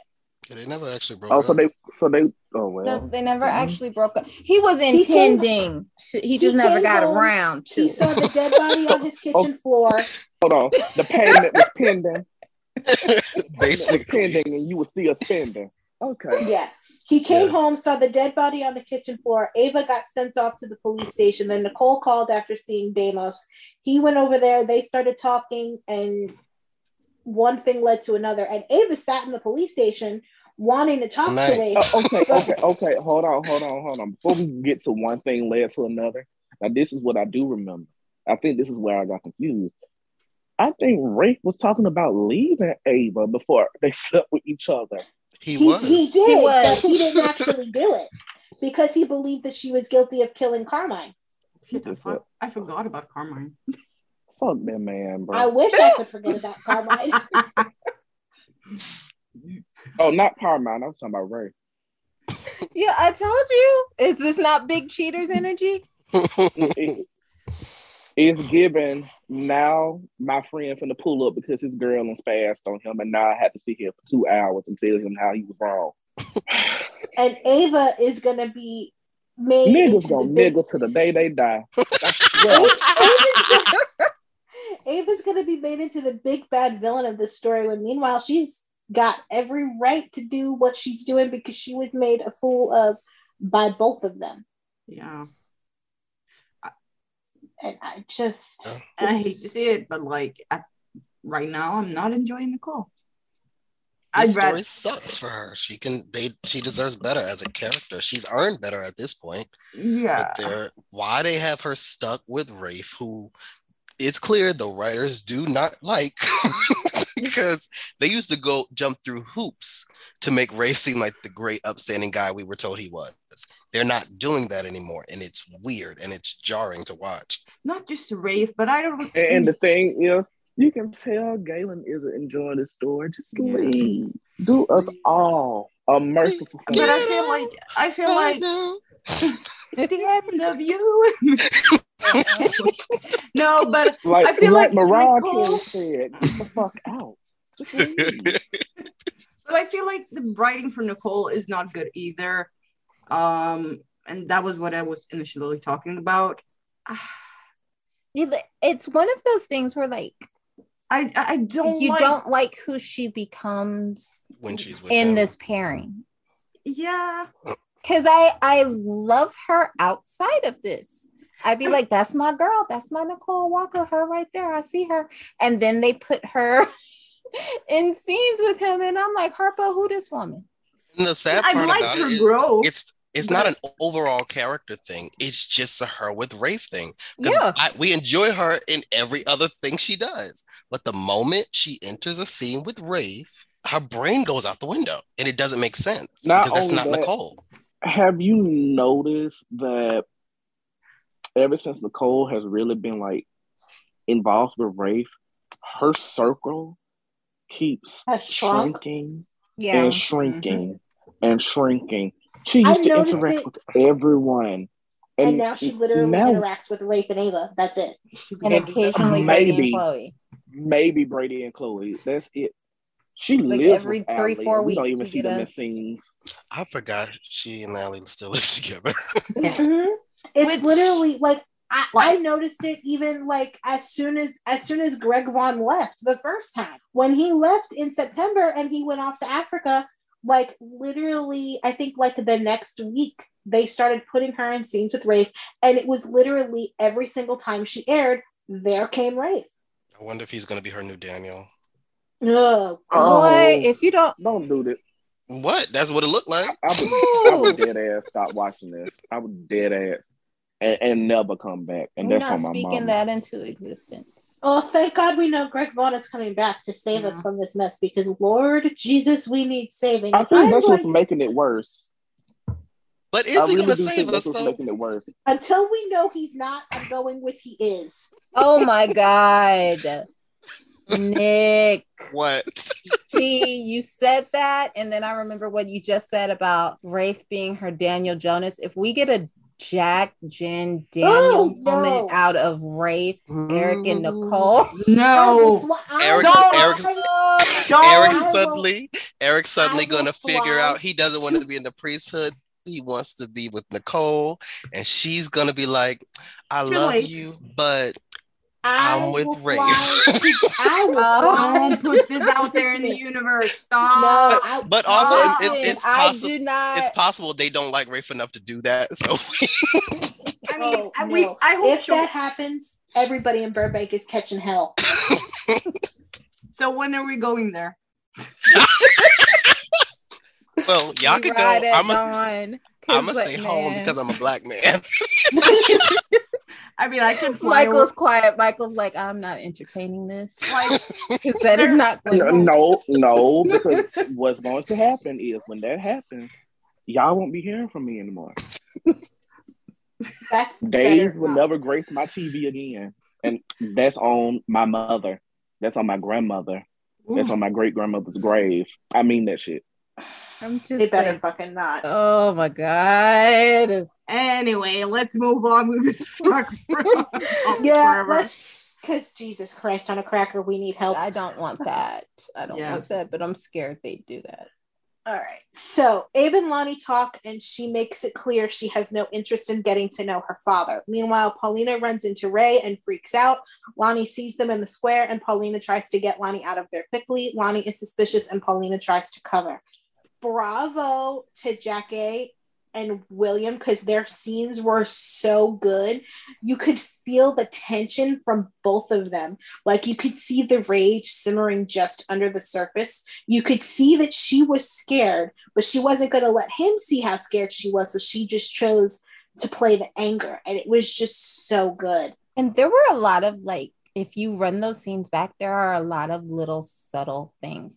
Like, he makes this, like, when she's going off, and he makes this comment, and he's like, "Oh, you always did have a lot of mouth," and it was like, that made my there was a lot of subtle gaslighting from him going on. Yeah, mm-hmm. that showed me that he hadn't changed as much as he claims he had. Not a bit, because he's justifying his treatment of her as he's talking to her, and then pretending he has no idea why she's so hostile. Yeah, he's apologizing. He's like, "Oh, I've changed. I'm different," but in the same breath, you were always a hellraiser. You were never innocent. Because remember, he said that too, and she almost cussed him out. Like, he's been giving out "I'm a piece of shit" energy all maybe not all week, but especially during these scenes. And I completely get why Paulina is like guarded, and she doesn't want him to be like close to her or close to Lonnie. But those scenes were really great. Like, I'm enjoying the character. You could watch those scenes and you could tell exactly what kind of abuser he was. Yeah. Because he was acting as if, and a lot of it had to do with the fact that they were in public, but he was acting as if, oh, y'all see this? Are y'all seeing this? Are y'all seeing how crazy she's being? Are you seeing how unreasonable very emotionally she's being? Like, I'm over here being perfectly calm and reasonable, and like you could tell exactly what kind of abuser he was. Yeah. And should we talk not about only is he a physical abuser, he's an emotional one too. And it just made me uncomfortable in a good way. I did really like the Abe and Lonnie scenes. I like the fact that they made it clear that regardless of blood or not, like, that's for Lonnie, that's her father. That's it. Abe is her father. There's no one else. Okay. This is the first time I have ever gotten into Abe and Lonnie Coates Grant. Oh no, we're not doing giving her that name. No, we are she not. Has never had the Carver last name though. But, so she, okay, who's gonna beat my ass though? And now Grant. I will. Who's gonna beat my ass though? Michael, it's Lonnie Price Grant. Tony. Stop. I said what I said. Lonnie Coates Grant and Abe. Price Grant. This is the first. Girl, I said what I fucking said. Anyway, well, what you said was some bullshit. Because you're giving her the name of an abusive piece of shit, and that is not okay. I enjoyed the scenes. I said what I said. Because this is the first time I've actually gotten into Abe and Lonnie. Now that I know the truth. Yeah, I was going to say, I think that's probably why. I think I actually enjoyed Lonnie a lot this week. It's crazy. But I really did. She did what she had to do. It was a really good week for all of them. Like, how do you feel about Paulina lying? I was okay with her lying since she got here. So I was okay with her lying to Ray's face, but I still think she should have told Lonnie once they got away from him. Yeah, because just so she could be prepared. She's gonna be blindsided. He's coming over. Like, Lonnie showed up, had no clue why they were arguing, and she was like, "What's going on?" And Ray introduced himself, and Lonnie was like, "Paulina, why are you yelling?" Like. She was she was confused. She like, because everything I ate. And he was like, "Oh, who is this?" She like, my niece. Like she was like. Did y'all catch that Ray was Googling Lonnie? So I have a feeling when he has that conversation with the Chanel next week, he already knows, and he's going to be. I don't know. He might be suspicious. I don't think he will know, but I think he's going to be suspicious, and he's going to get Chanel to confirm it. I think maybe he's Googling like her age or something like that. He literally Googled her name. Yeah, but I mean, what he's gonna get is her age or something like that. I don't. And what he's gonna get is what he's probably gonna get. The first hit is likely going to be the article about the wedding being blown up. That's true. But anyway, would they have put details about why the wedding blew up in there? Yeah, the mayor finds out that his daughter isn't his daughter is huge news. Oh yeah, that's true. I wish kind of. Like you guys have mentioned it before, I kind of wish they had built the fallout to this point more, but I'm totally invested in what we're getting right now. It's a really good start. I hope they keep it up. But anyway, back to the scenes. Like you could see Lonnie being suspicious in those scenes. Like she was like, something is off. But Paulina lying, I get why she's lying. I completely understand it. She has all the right intentions. Like, she wants to protect Lonnie, but Lonnie is grown. Lonnie has kids. She also wants to protect the babies. Yeah, like Lonnie. But Lonnie can't protect herself without information. You have to arm her with information. Is Paulina aware that Lonnie wants no part of Ray or his family? Is she thinking that if she tells Lonnie that Lonnie might be curious? I don't even think it's that. I think she's thinking if she tells Lonnie might give something away. She knows Ray enough to know that he doesn't really care about Lonnie. It's the fact that she's his. Lonnie is a possession. Lonnie is something that he feels entitled to. Belongs to him.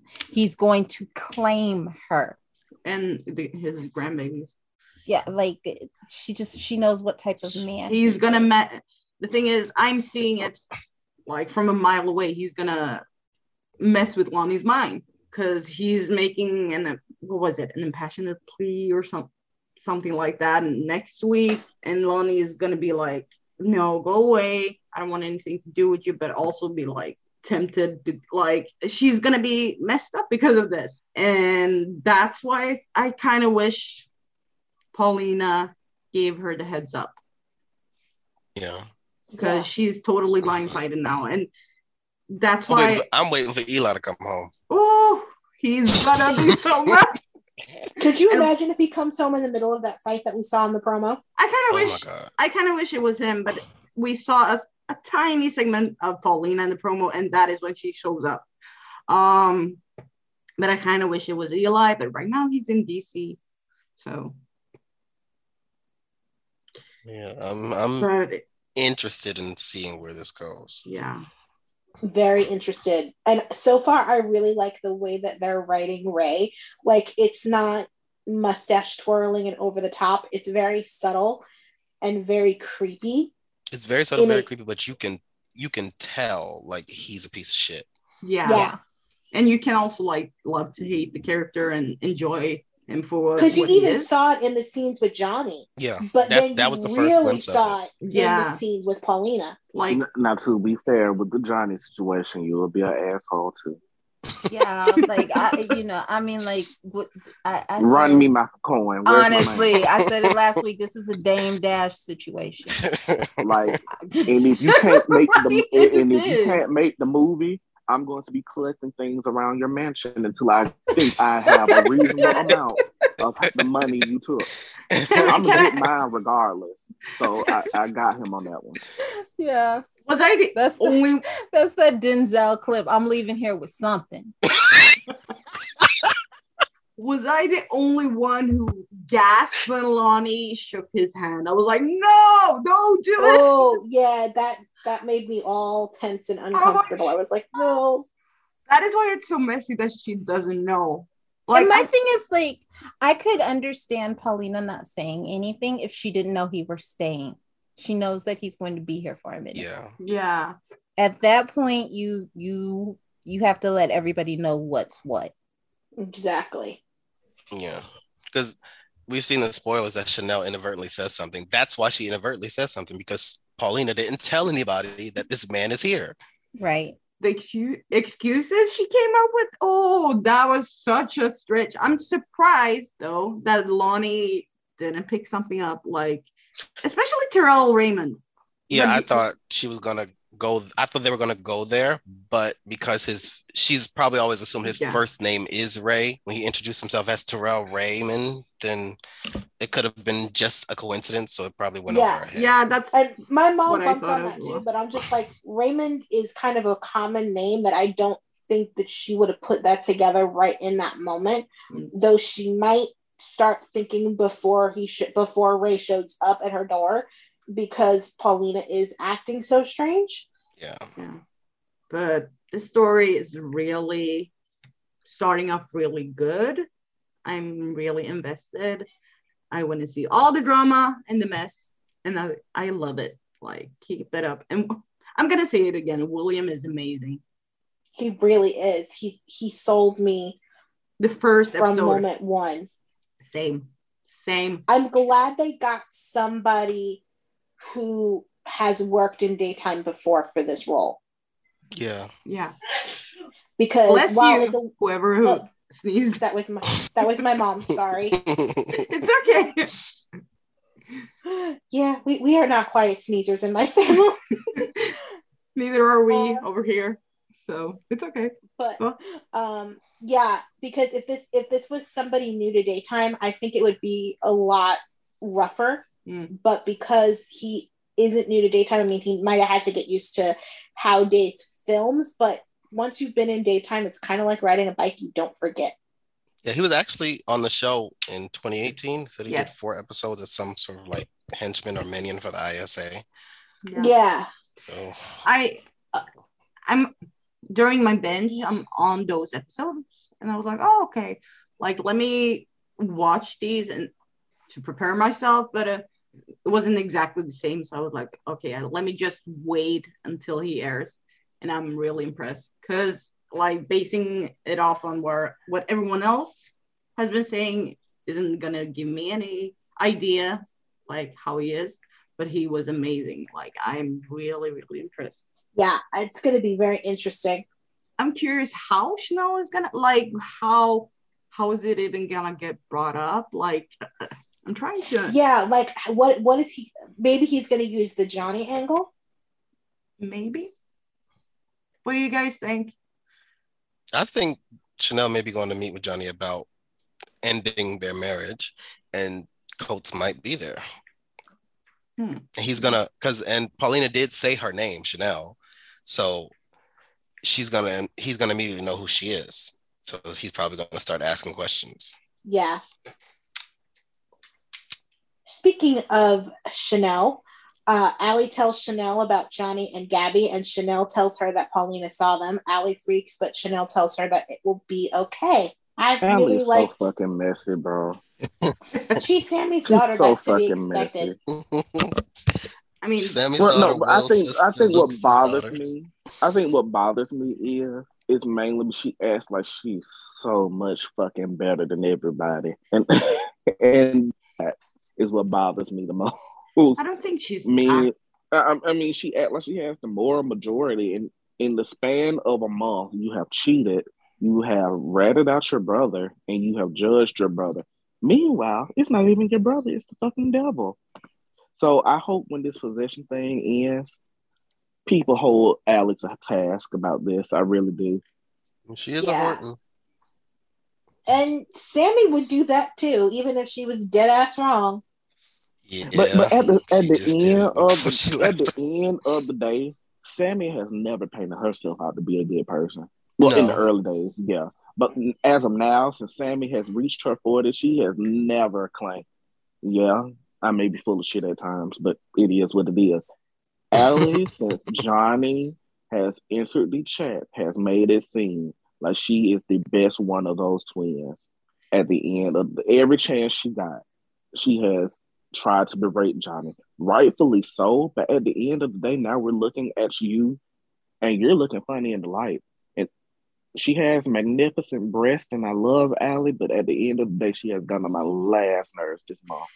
I know a lot of people were upset at Chanel for actually being upset that Johnny and Gabby kissed. Like they didn't understand because of what she and Allie did, but I still think she's allowed to be upset. Yeah, I mean, it's still fresh in her mind. Like he just broke up with her like the day before. So, but also they've told us that yes, Chanel is attracted to Allie.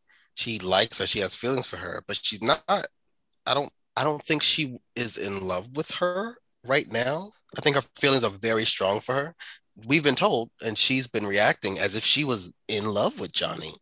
So like, I get her being like, damn, like I really wasn't shit to you. Like she's still confused. Like we know why she slept with Allie because she was hurt. She does that whenever she's hurt. She turns to Allie. She did it in July. So whenever she's hurt, she turns to whoever's there. Because when Allie rejected her, she turned to Theo. Yeah, I forgot about that. Yeah, I think her feelings for Allie are way deeper than just liking. But I do think she has feelings for both siblings. Yeah, I think she has feelings for Johnny too, and I think she actually thought she was in love with Johnny. I mean, I only buy that because of Raven. I said that before because they didn't show us that while it was happening. She's portraying it well, so it's convincing me that she was. So like she was in love with Johnny. He ditched her. Not only did he ditch her, he humiliated her in the process, and then less than a few days later, he's sniffing around his brother's baby mama. Like she's confused. Like did what we have actually mean anything? Now she's questioning everything. And it's so messy, and I love how messy it is. Same. And Allie freaking out that Paulina knows. Oh, speaking of the fact that Paulina knows, like Paulina went back to the doctor. Oh yeah. I don't remember if that was last week or this week. Paulina manages to keep secrets. She does it very, very.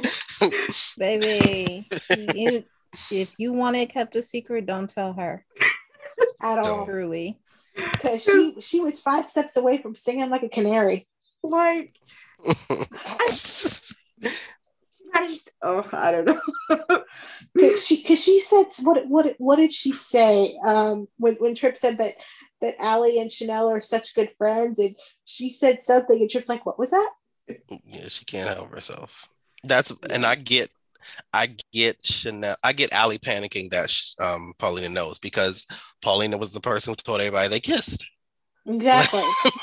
So she can't really hold water at all. So it's all just one. It's just interesting because you managed manages to keep the secret about Lonnie, but like this. But she wasn't around Lonnie. They've shown that. True. Like she came in and out of Lonnie's life. She wasn't around her consistently enough to where she was tempted to do it. The moment she was around Lonnie enough, all hell broke loose because she had to tell somebody. But also, the reason she was around Lonnie for 3 months before she seriously started talking about telling the truth, and her mother talked her out of it. I was actually talking about the recent thing with Ray showing up, but that is a good point. But speaking of her mother, another something I forgot to put in the news segment that I'll just bring up now since we brought up her mom. Marla Gibbs is back, and we'll be seeing her later this summer as well. Yay! I'm actually starting to think like it's July. Is she coming back for Ilani's? Like, is something gonna happen at Ilani's anniversary party? Because I don't know what in July they're filming, but I know Ilani's anniversary is in July. So no, is it June or July? July, sorry. It's July. It's beginning of July. It's supposed to be like around July 4th, but it technically aired in June. It technically aired early June because preemptions didn't happen, so it ended up moving early. Yeah. But it was slotted for like around the 4th of July. Yeah. Yeah. So, and we saw like Bill and Susan at Ilani's apartment. So I'm thinking if it's for some event or something story. It's definitely story related. I'm wondering what. But I'm excited because I love Marla. I love Olivia. But I just wanted to bring that up before we move on to the next thing, which is Chanel. Okay. I didn't say anything for real, but can I just say one thing? Oh, go ahead. Sorry, I thought you did. Go ahead. If Jackie had not been playing the character of Paulina, we would not like this bitch. We would not. If we're being completely honest with ourselves. Oh, she's a mess. I love a mess. I don't mind her. I like Drusilla. I like Mess. I don't think there's nothing like. I love Paulina, regardless of who would play her. Boundaries. She's a liar. She crosses boundaries. But what's Sammy and I love her. What are you like? There's a lot of characters who do that. I think you don't like her. But yeah, exactly. Like, who is this we? I've been waiting for a character like this for a while. I guess. Where's the Fresh Prince clip? Right, we, right? We. Anyway, but like, she has her flaws. Like, all of these characters have flaws, and those are her flaws. She crosses boundaries. She lies. But to me, she's still a fun character. Like, she has good intentions. I enjoy watching her. But I get, like, if you don't, that's fine. Yeah, I don't think you can speak for anyone else on this podcast because we all like her. I guess. It's no I guess to it. We just told you. I guess. Like, either you like her or you don't. It's that simple. And it's like, I tend to like characters like that. Like, I'm the person who, from the day she showed up in Pine Valley, I preferred Kendall to Bianca. You know what I mean? There's a reason I like Liz more than I liked Emily. There's a reason I've always liked Sammy more than I liked Carrie, for the same reason I liked Lucas more than I liked Austin. Like, that's the character archetype that I tend to gravitate to. The messy is the more realistic. The perfect do no wrong characters aren't realistic, so they're harder to relate to. Like, I mean, I loved Georgie, but I was always a Maxie girl. Like, there's been exceptions along the way. Like, you know, like I would die for Robin Scorpio, but like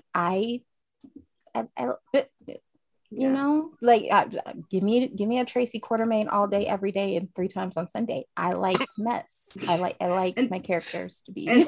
And the thing is, you can understand why Paulina sometimes acts the way she does. Like, there's reasons for it. So, I mean, like, back in the day, I used to cheer Phyllis on when she was making Cricket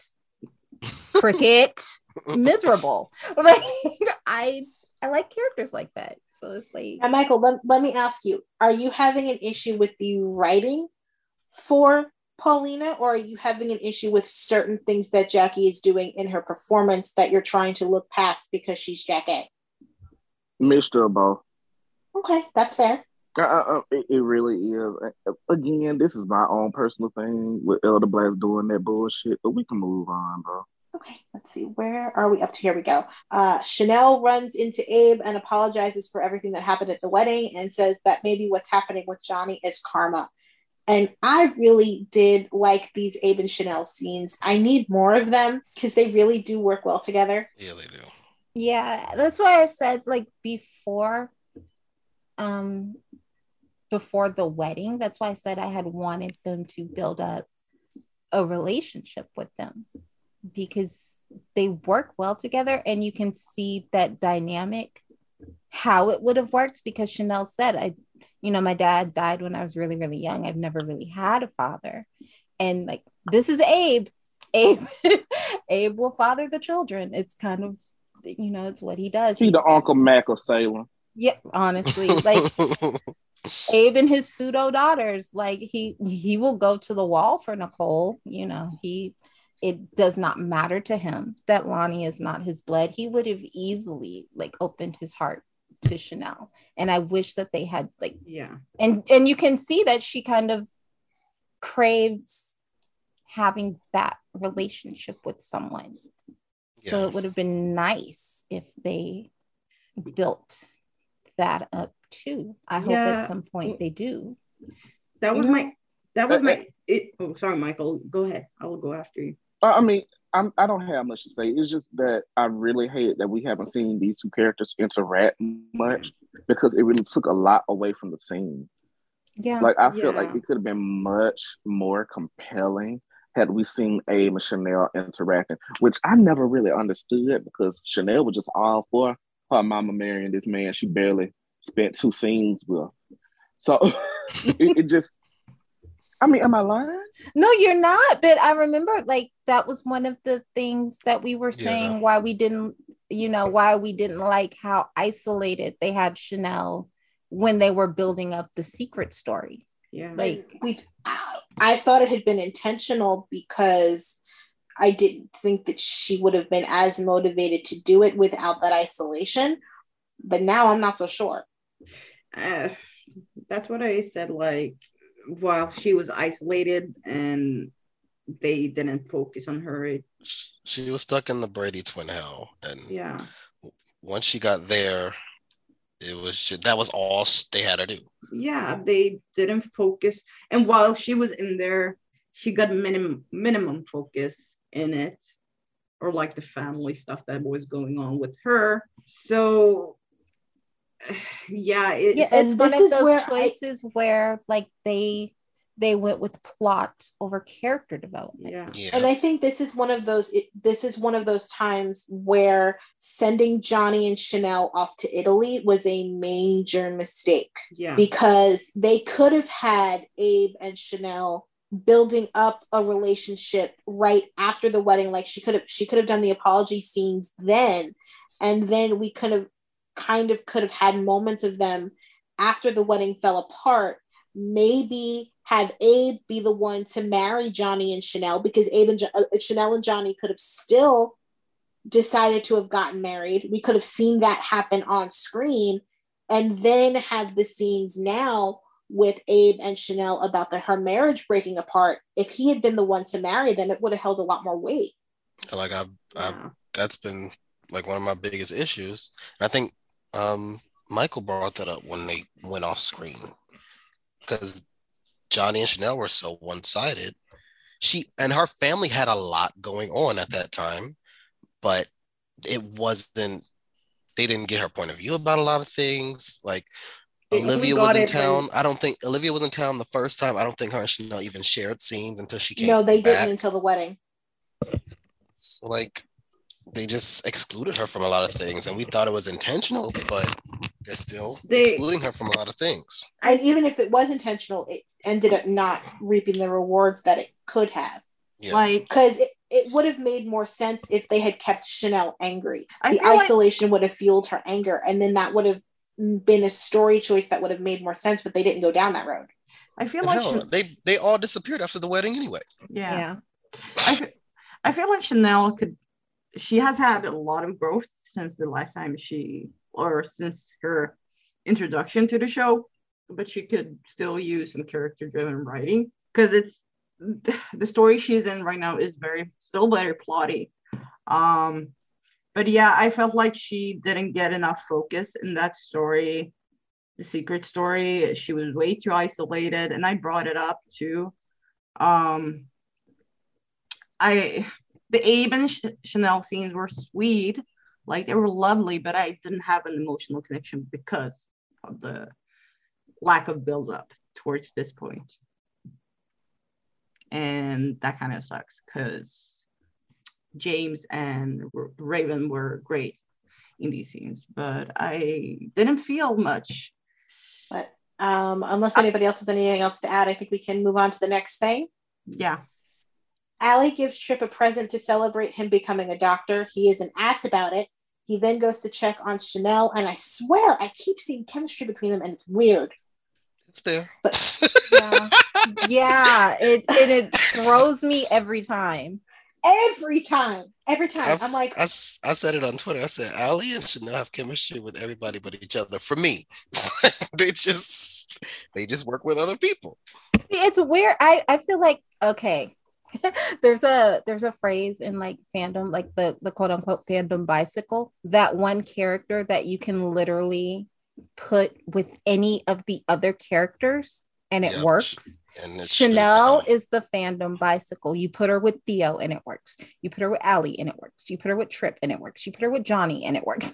Like you put her with Xander and it worked because we were like, oh, let's see how this goes. Like wherever you throw her, there's something about the character, it just works. And a lot of that like has been both of the actresses, because I even thought if you go back to that scene where Chanel scams Claire and Trip into paying for her champagne, there was a spark. Yeah, there was a spark between Precious and Lucas in those scenes. So like she is the bicycle. You put wherever you put her, it's gonna ride. And it's interesting to watch because Trip and Chanel should not on any level work. But like it should not be a thing. It just should not. This should not occur to me. And but I didn't even see it does until I didn't really see it with Lucas and Raven until the Christmas movie. And ever since the Christmas movie, now whenever they're in scenes together, it's all I see. And it because even like the scenes in the square, I kind of saw it, and I'm just like, what is happening? Like if Ron gave a shit about writing Trip, he would have Trip find out that Allie slept with Chanel, and then he becomes an asshole and sleeps with Chanel too. Because I mean, I would not mind it.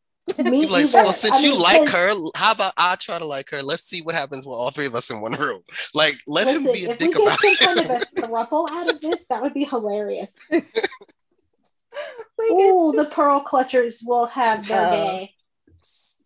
It's just like it, but it's always surprising to me when I notice it because it shouldn't be there.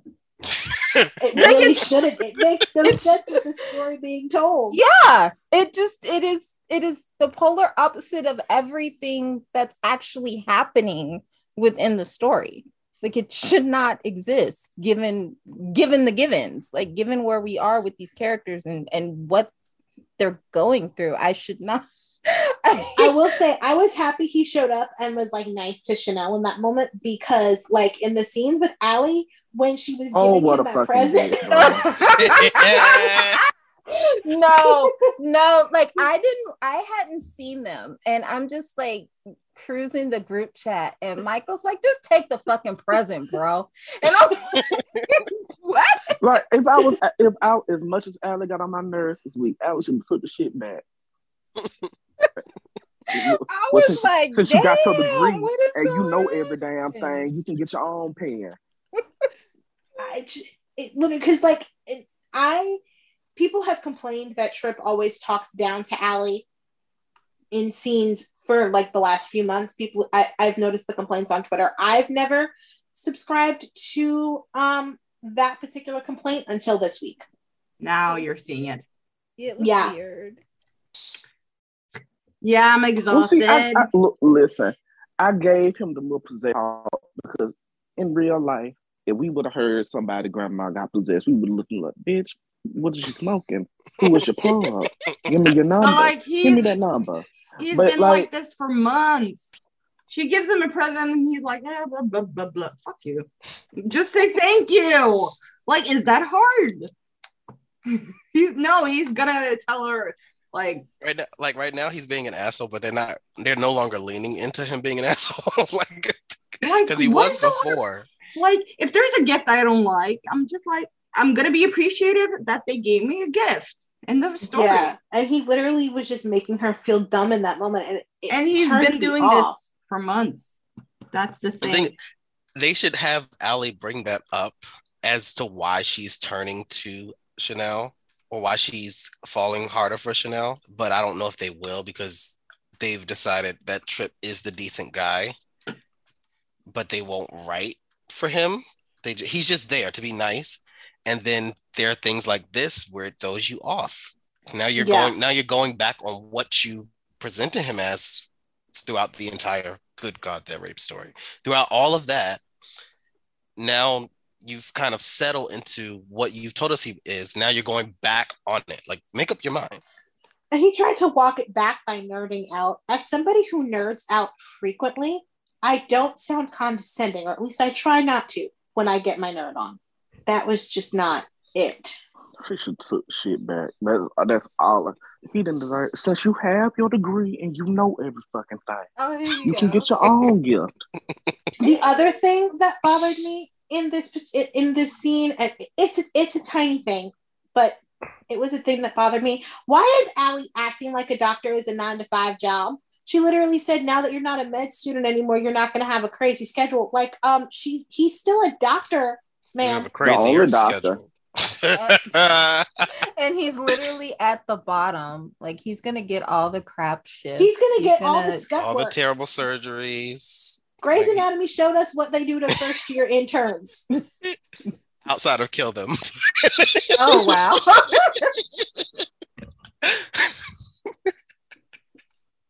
They don't kill their first years. You got to wait a couple years before you get there. But it annoyed me. But now we kind of move on to the biggest story of the week, saving the biggest for last. Abby is about to rip the mask off who she thinks is Gwen when Gwen appears. Turns out Ava put the mask on. Abby leaves, but something is still bugging her, so she talks to Chad. She decides to go to the airstrip. She runs into Sarah, rips the mask off of her, and it's Ava. Before she can call the cops, Gwen knocks her out, and they ship her off to Kristen.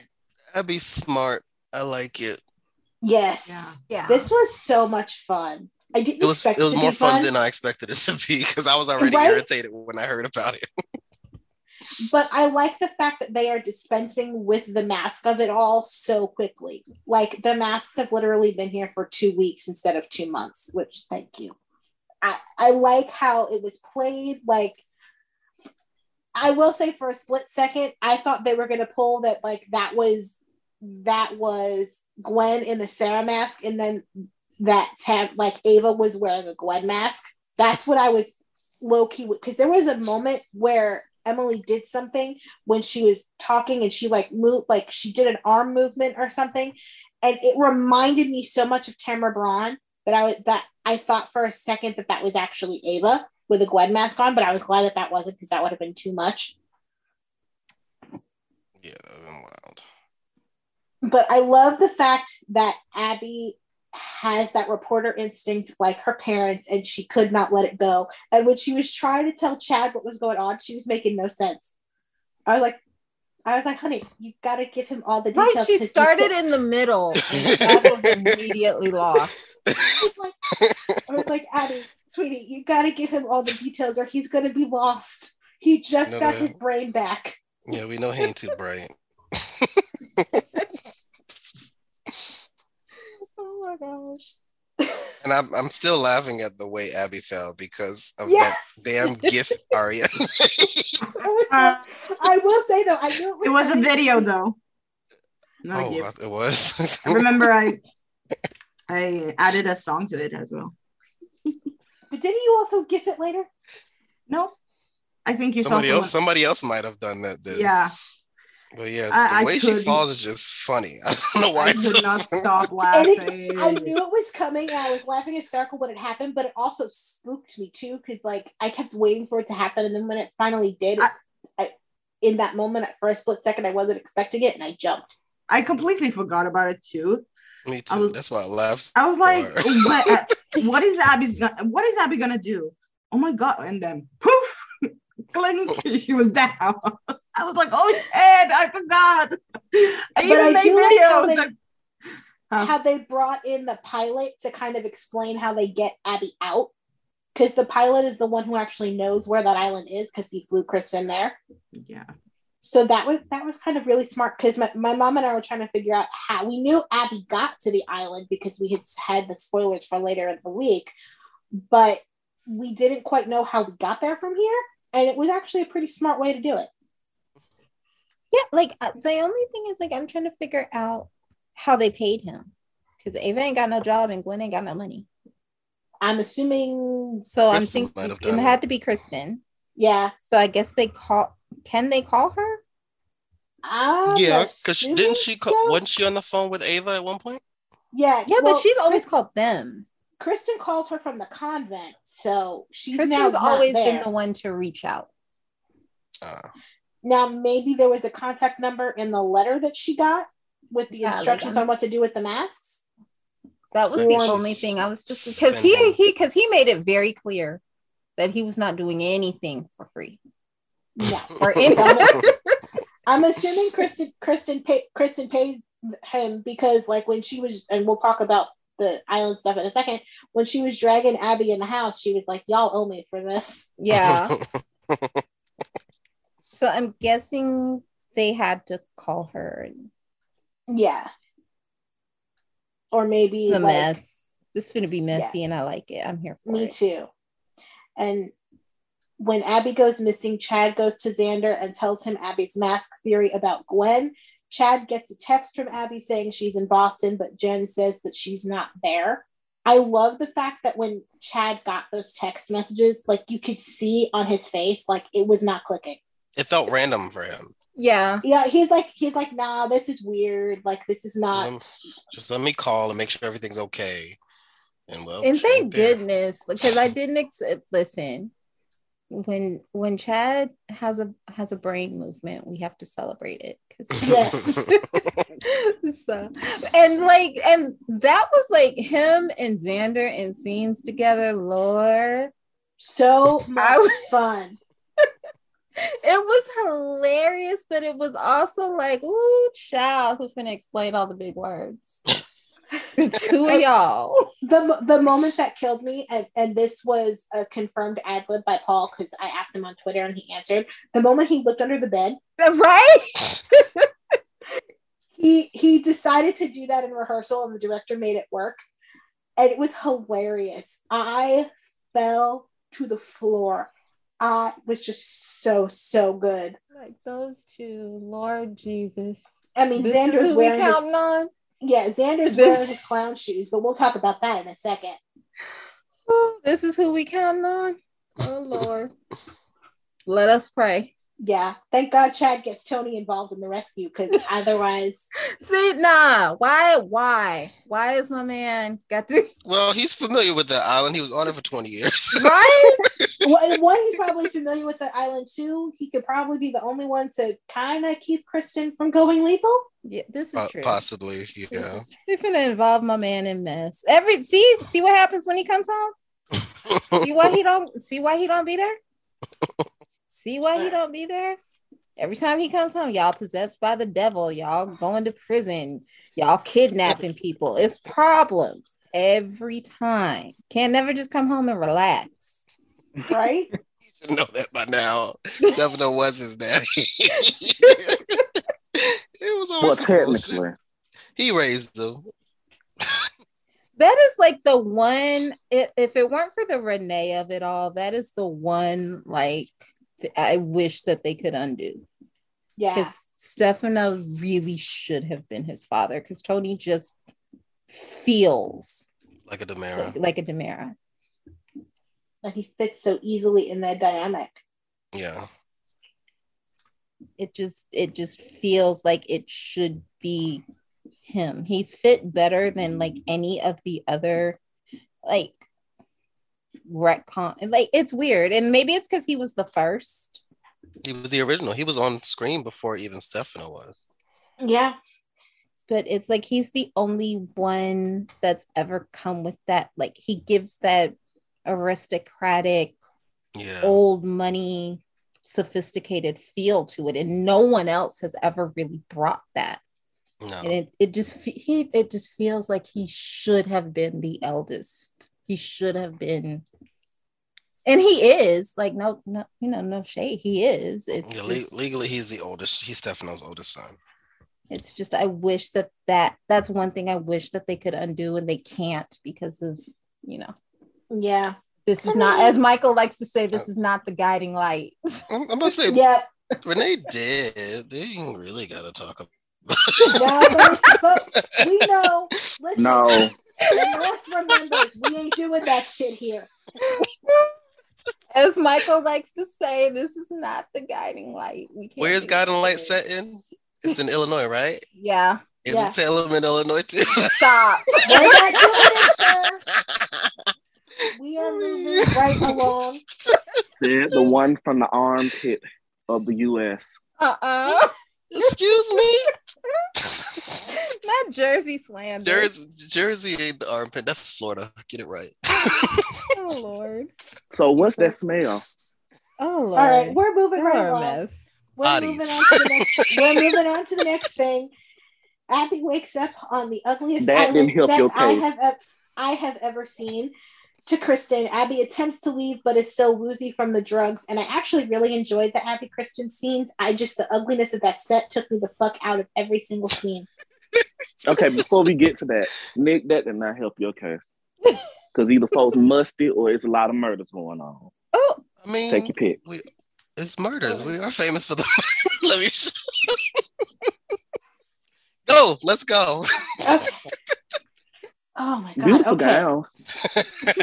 I did enjoy Abby and Kristen's dynamic, but my god, that set was so fucking ugly.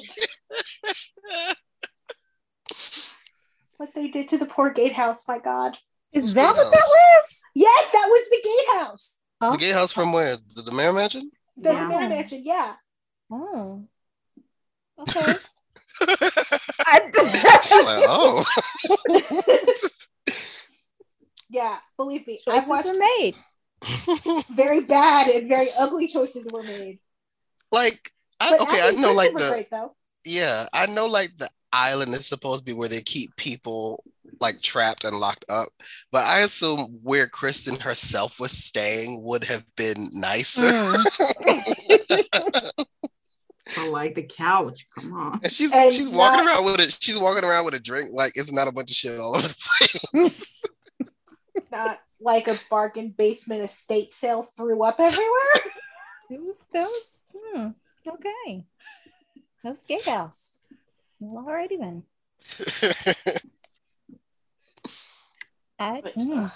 Yeah. Were you trying to figure out what the set was? Yeah, I was because I genuinely did not. Yeah. Okay.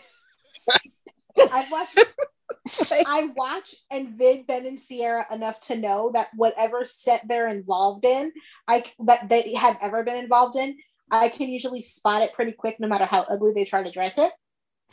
So I clocked that was the gatehouse in like 2 minutes. I was like, oh, that poor set. Yikes. But Kristen and Abby were great. Like, I like their dynamic. The way that Stacey and Marcy play off of each other, and Abby's like, I'm not, and I like that Abby like fully remembers everything that happened too, because there's always a question when you get bonked on the head how much you actually remember. Yeah, Abby was like, I know what had happened. What had happened was And then too, like their whole dynamic, it was like very clearly, I don't like you. You don't like me. You don't like me. Let's not bullshit. And I love the way that Kristen was just kind of commentating. She's like, that's a good guess. That was actually a scarily good guess as she was kind of laying out her theory and like everything that led her there. It was just, it was really like, worked. It was so funny because Kristen was like, now see what happens when you don't mind your business? You see what happens when you don't. I did wonder where they got the sedative though. Like, yeah, maybe it was a plain favor. They was giving peanuts and sedative.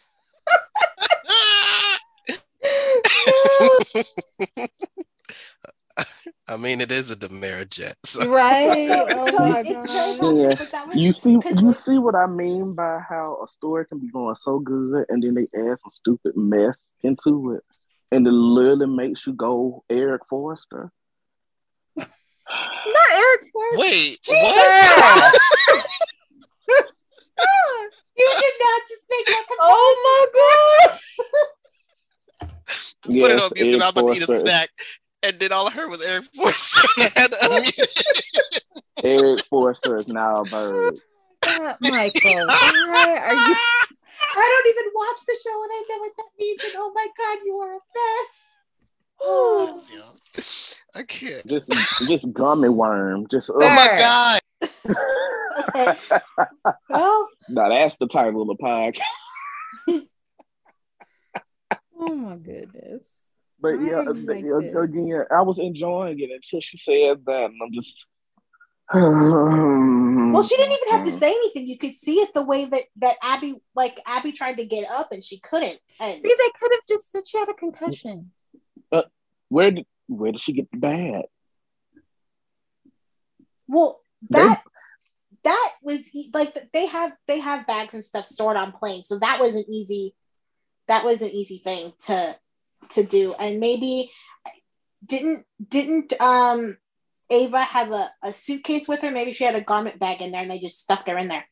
Like the bag wasn't the thing that took me out. It was the drugs. She wasn't getting on the plane, Tony. So why was she putting stuff? I guess because it's weird. I guess because she needed to be on. Was she actually going to buy a ticket? I guess she would have had to. And it's weird to buy a ticket with no luggage. She would have had to check something. We can send you luggage. No, but wasn't it a private Demarajet? Yeah, I think she was chartering another private plane to get out, like because that was. But yeah, where was Sarah getting private she wasn't plane even money? Get on the plane. They didn't ask that the first go round. Oh, okay. I'm sorry. Well, no, they did once they realized that that's how she left. Because like they did, because like remember Xander and Abby were questioning it, and they were both like, "Where would Sarah get private plane money?" I'm so tired. Well, I mean, like I'll rock with it. I'm just I'm riding with it. You're asking me to do a lot. You're asking me to excuse a lot. And it gets to a point where now you're just calling me a dumbass. I think this is another case of Ron underestimating the audience and how smart we are and realizing that you're calling me a dumbass. Yeah, because he has a history of doing that because he did that when Sierra exploded in the car. Like he never expected the fans to pick up on the fact that there was no body in the car and to keep questioning what happened. He just expected them to accept that she was dead until he was ready to reveal that she wasn't, and we didn't. Has he met us? Like, because I remember on GH, didn't they put like a burned body when Robin supposedly blew up? Yeah. Yep. So and put her wedding rings, and just like with Lucky when he died, there was a burned body. There was a body, yeah. And they had his subway token on the body. Token.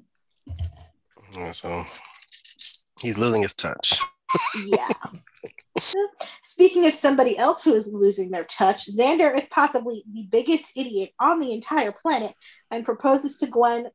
And while she accepts the proposal, we get a shot of Sarah alive on the island looking very out of it. Xander is in his clown era. Yeah, buddy.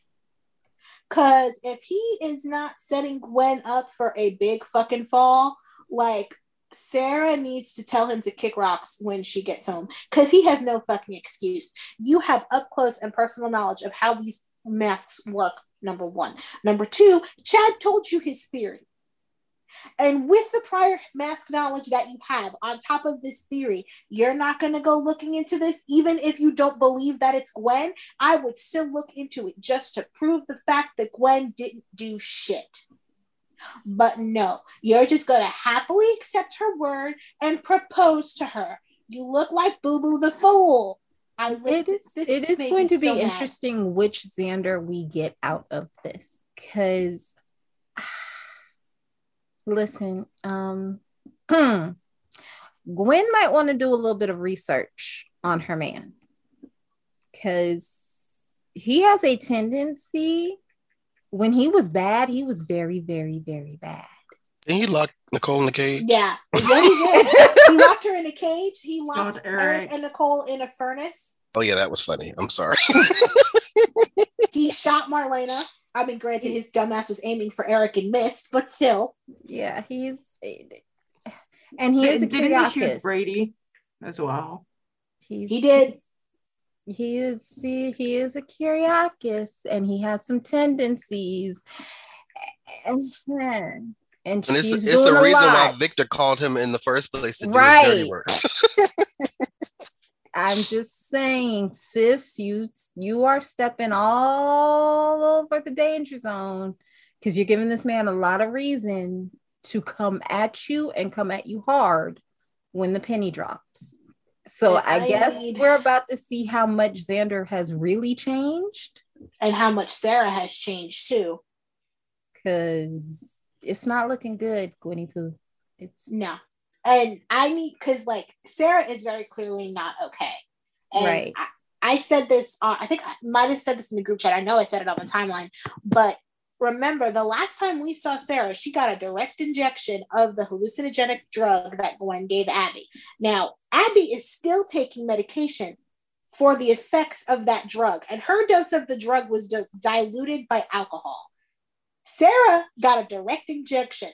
There was no dilution. Hers is her dose was strong and potent, so who the hell knows what it did to her brain? But she does not look okay. I know a lot of people. She had this faraway look in her eye, and it was almost creepy. Yeah, it was haunting.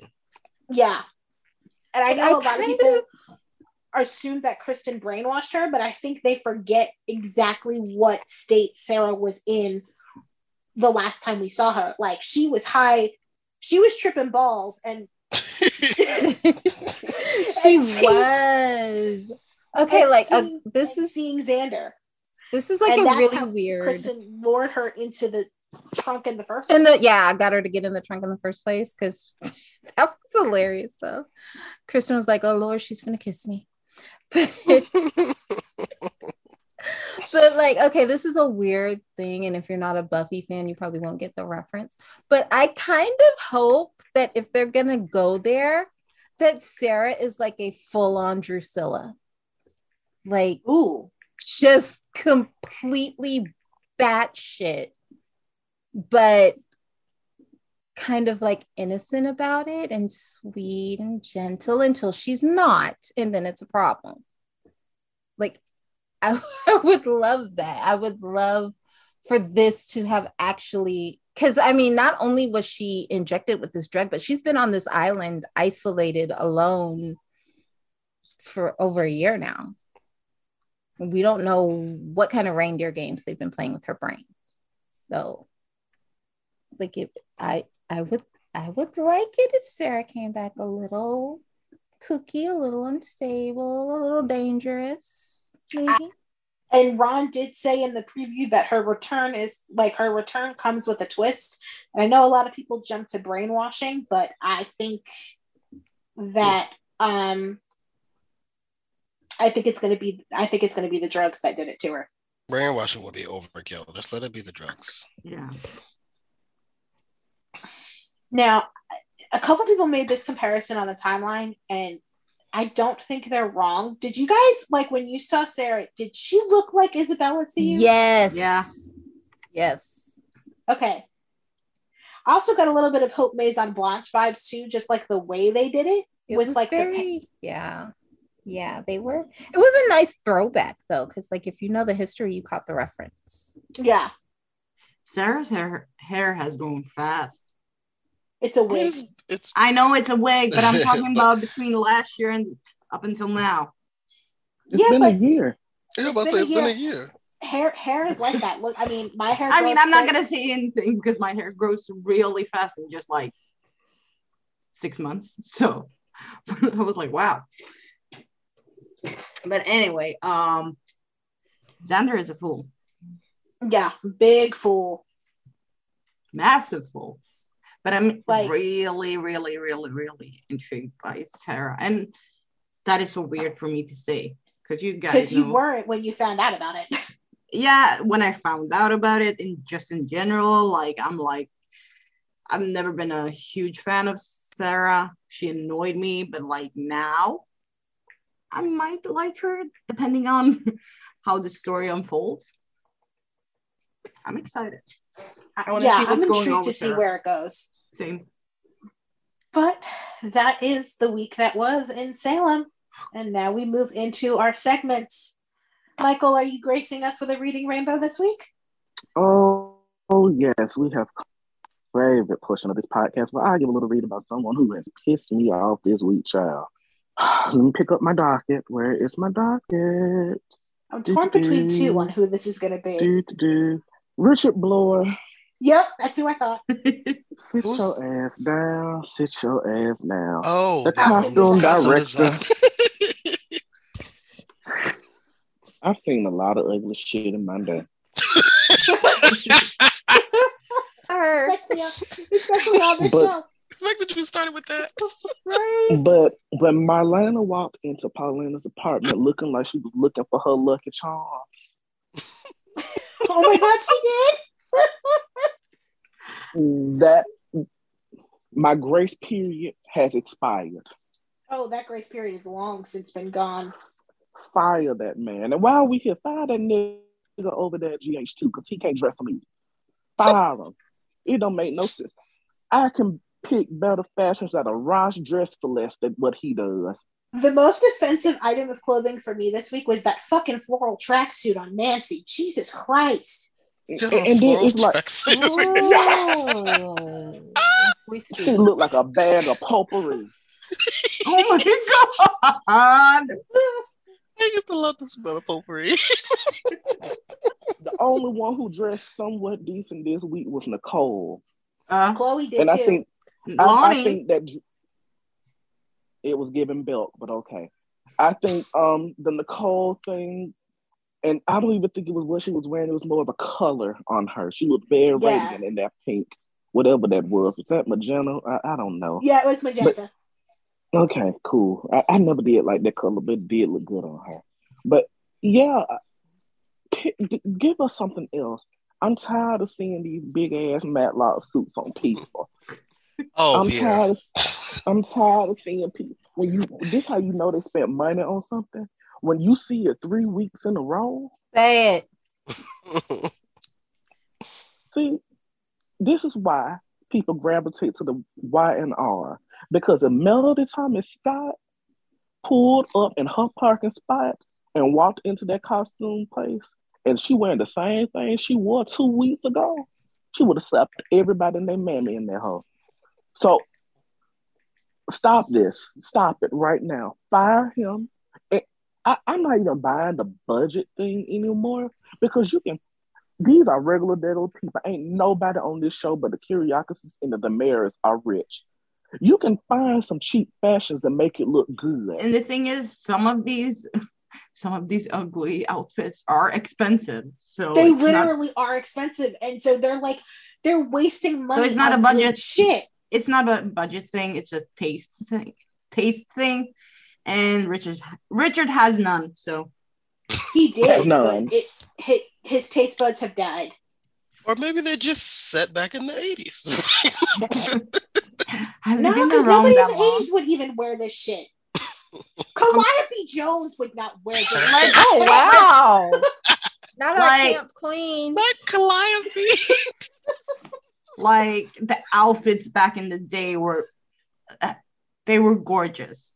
What the fuck is this? So yeah, go off, Michael.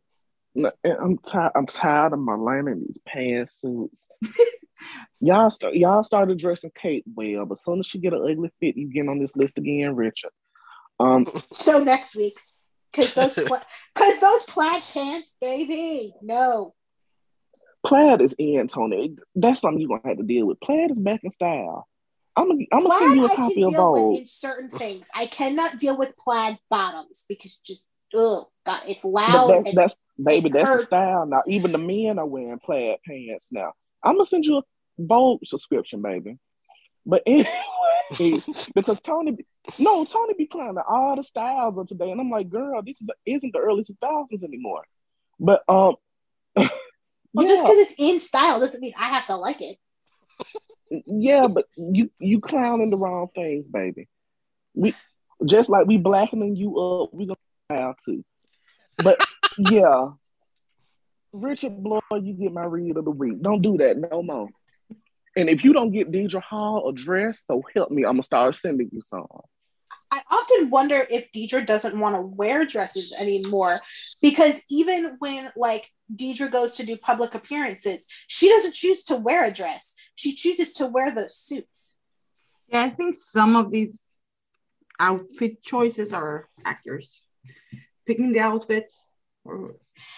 Now, if Deidre but here's the thing with that.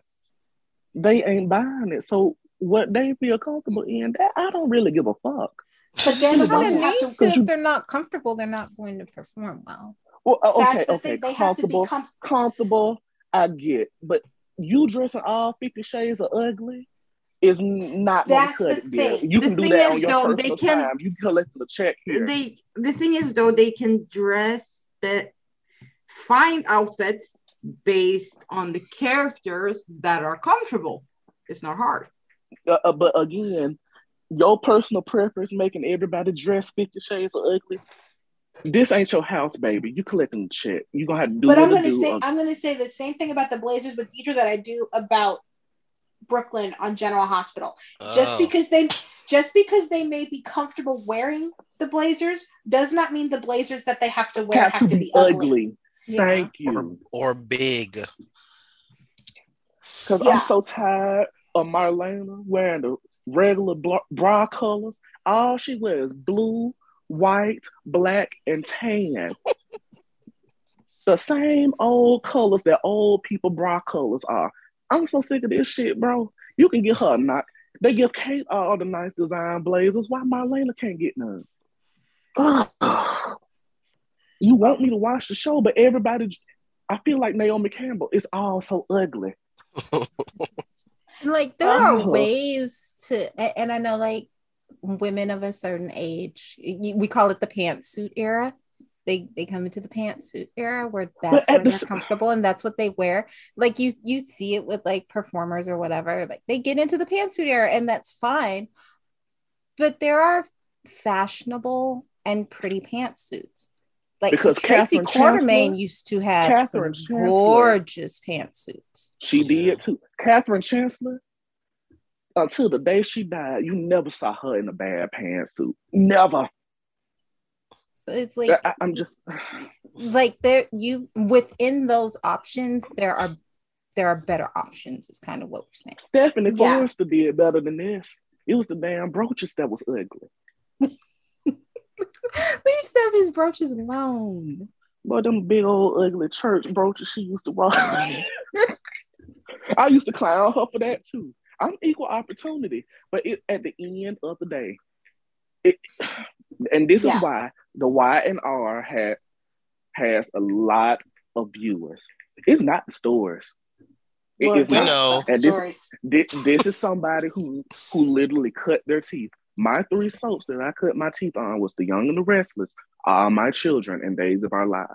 We are not watching the Y&R for the stories. We are watching for the fashion. We are watching for the champagne, the actual flowers, the sets.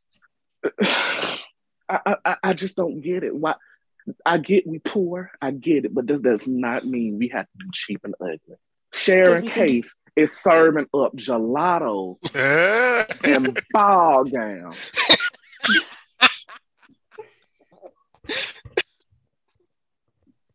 She giving us mochas and dressing down at the same time. So I'm not getting the excuses here.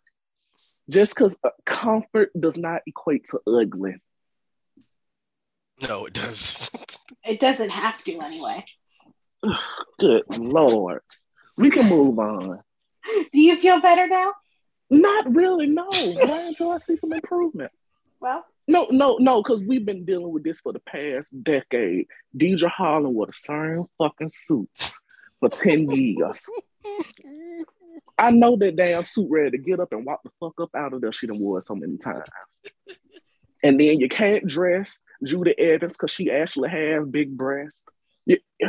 It's everywhere, but it's mainly Days because it's the most offensive. Yeah. GH, they worse because they can't dress bigger people. But that's a different show for a different time. But Richard Bloor, you need to get your pink slip along with Galen Guerin. And that is my read of the week. All right. And moving right along to our good, bad, and ugly. Dylan, why don't you kick us off? Okay, my good for the week was Abby. I loved Abigail. Go girl. I loved that. I also really liked the Abe and Chanel scenes, and I liked the showdown between Paulina and Ray. I'm not calling them Mantiar, that's right. My bad was just all the Rafe stuff. It just I'm over it. I'm over him. I'm done. And my ugly, I'm a ride with you to see where our final destination is, but it's feeling like Final Destination, and I see that log coming at me with this whole Craig and Nancy situation. Like it was every note hit wrong, and this is coming from someone who is queer, someone who was open to this story. It's not the girl she says she is. This is y'all. Nope.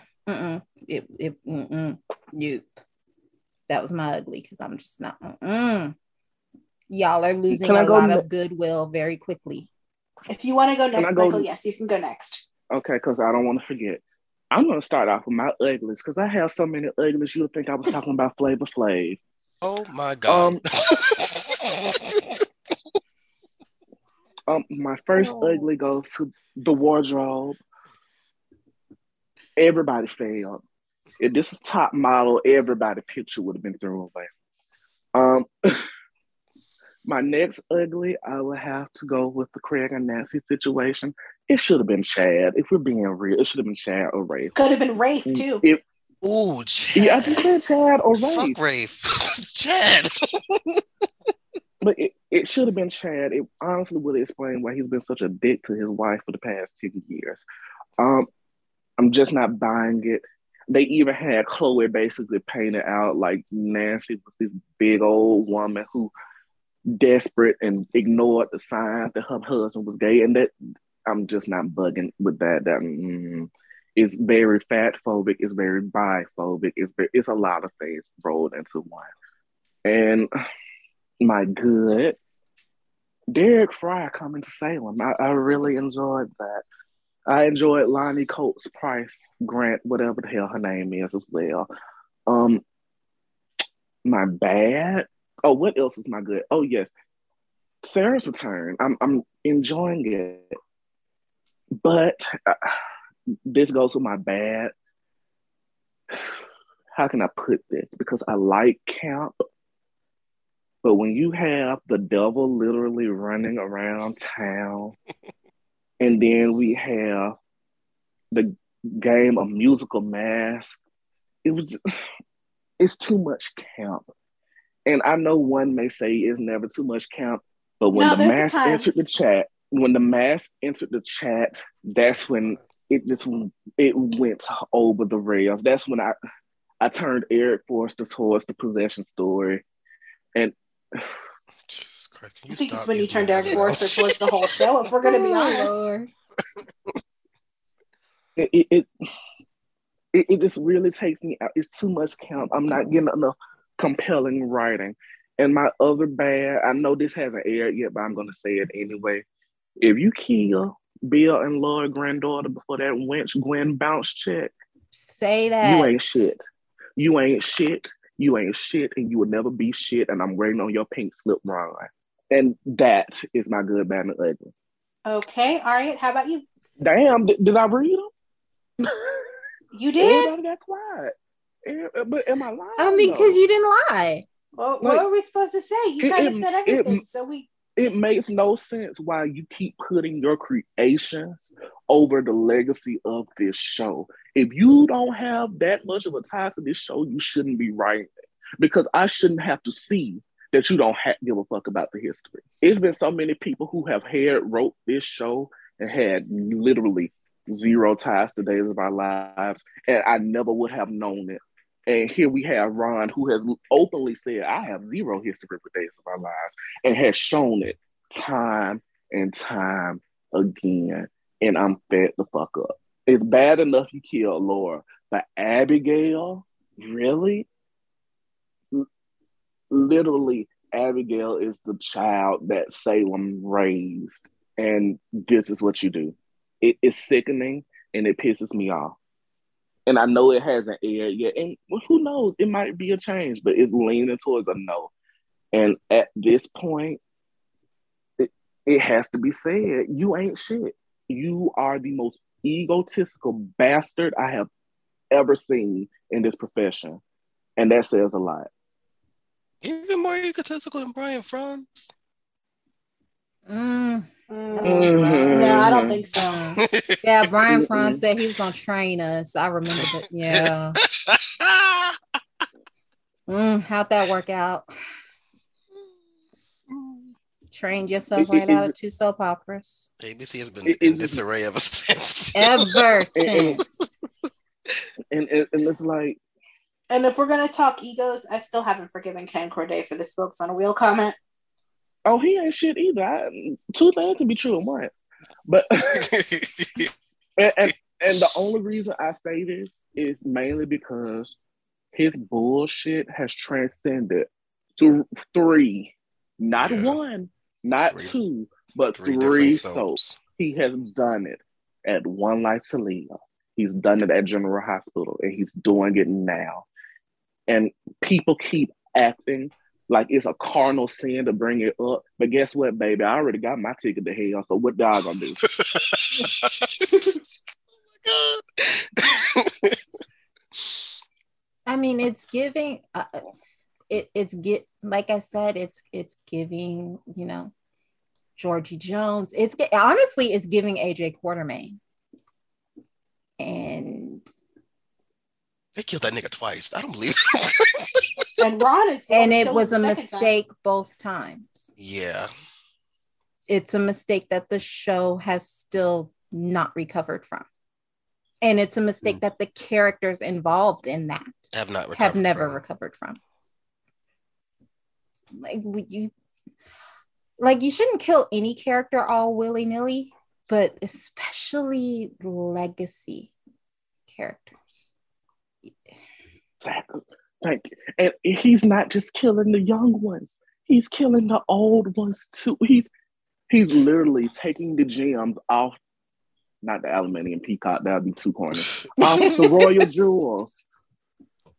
He's taking the gems. People are dying that they never died before, and they didn't have to die. Yeah, I hate when they kill off multiple generations of a family, especially a core family. This is the core family.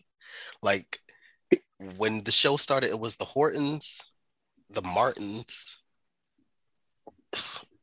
Hell, that might have been it. So, the Hortons were the show. So, it's just odd.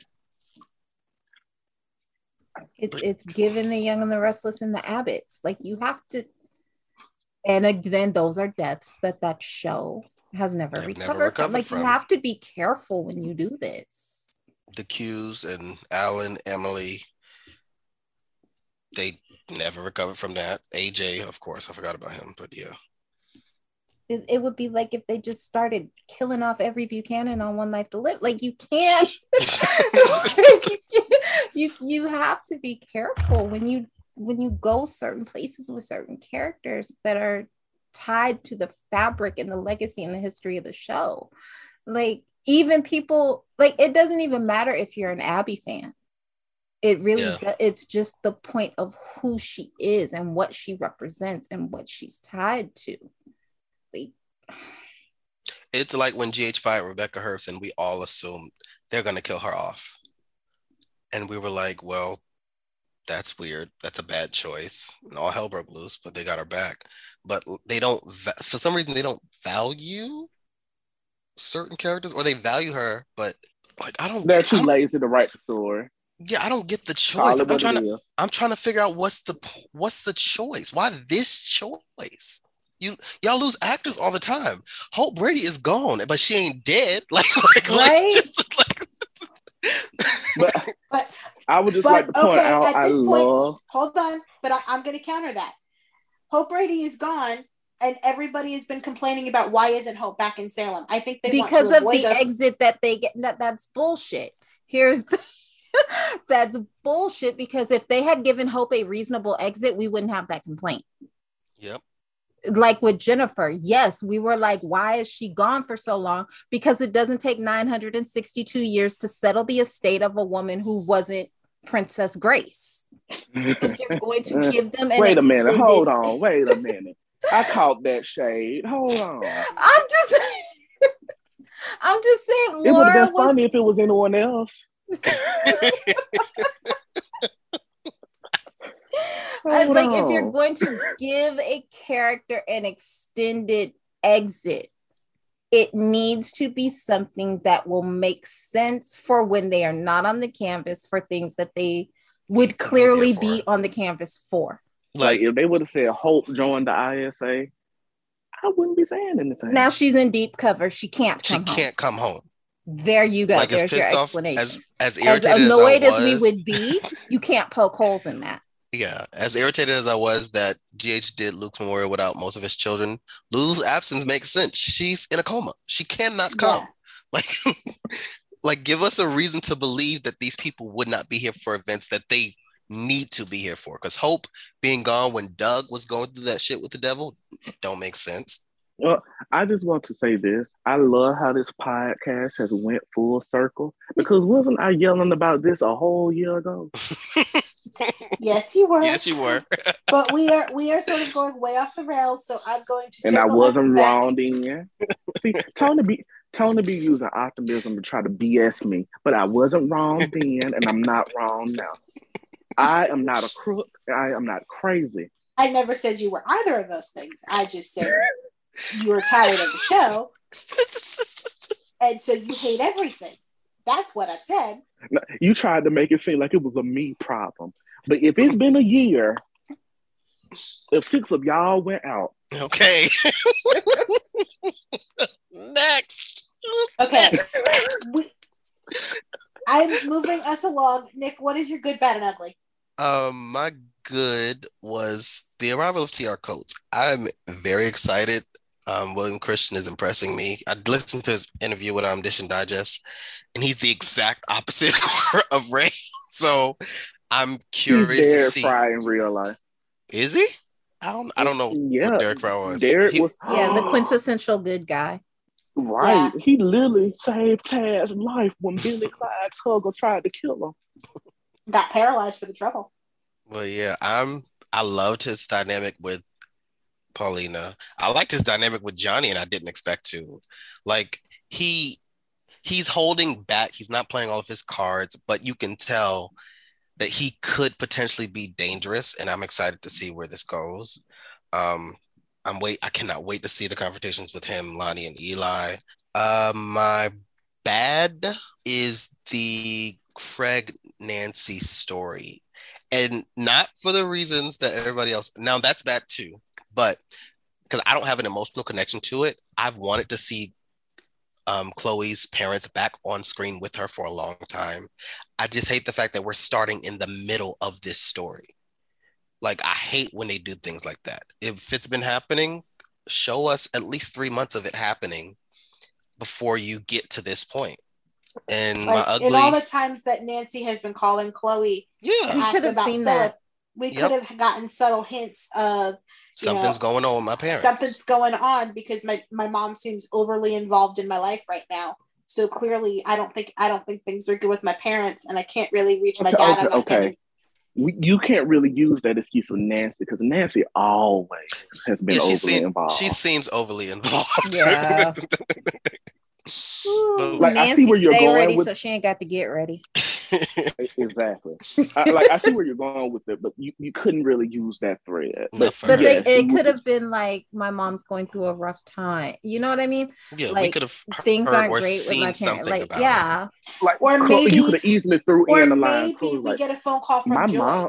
Like, Chloe gets a call from Joy, like, hey, have you talked to mom or dad lately? Because something seems off. I just went home for the holidays and something's not quite right. Or you could have easily had Chloe say a throwaway line like, I don't know what's going on with mom, but she sounds different lately. Yeah. Boom. Because, like, you know, like, when you're... Because obviously Nancy has been feeling down for a minute. And, like, you know when you talk to your mama and your mama is not herself. Yeah. Yeah, it just wasn't... I get what you're saying, Nick. Yeah, it's just... Like, I've wanted to see Eric for so long. I've wanted to see Craig and Nancy back with Chloe for so long because I've never seen them all interact at the same time. I just don't like the fact that we're starting in the middle of it. Reestablish their connection first on screen. We got to be specific about what we ask for. Yeah. My ugly, the stuff with Rafe, and Ava and Nicole, and also my ugly because it threw me off when I saw the pictures. TR's suit, I hated it. I wanted to burn it. It was it was so ugly. I'm like, this is not. I'm like, yeah, I thought I was talking about Sunday when I said we knew you were talking about, but like, because in the interview he gave with Soap Opera Digest in the magazine, TR is a prominent movie executive. You mean to tell me he's running a movie studio in Hollywood or wherever he's running it, dressed like this, and he's successful? He's a black Matlock. Like, I don't. That Judge suit, Joe Brown. Like, that suit is the reason I was nervous about him showing up because I saw the pictures first. I was like, I don't know if it's gonna work. No, I saw the pictures and I was like, damn, Derek can gain weight, but he old enough. I'm gonna give him some leeway. Like, I didn't have a problem with his weight. It's just the way they dress him. No, see, I only say that is because, again, I'm watching 90s All My Children, and that man is fit.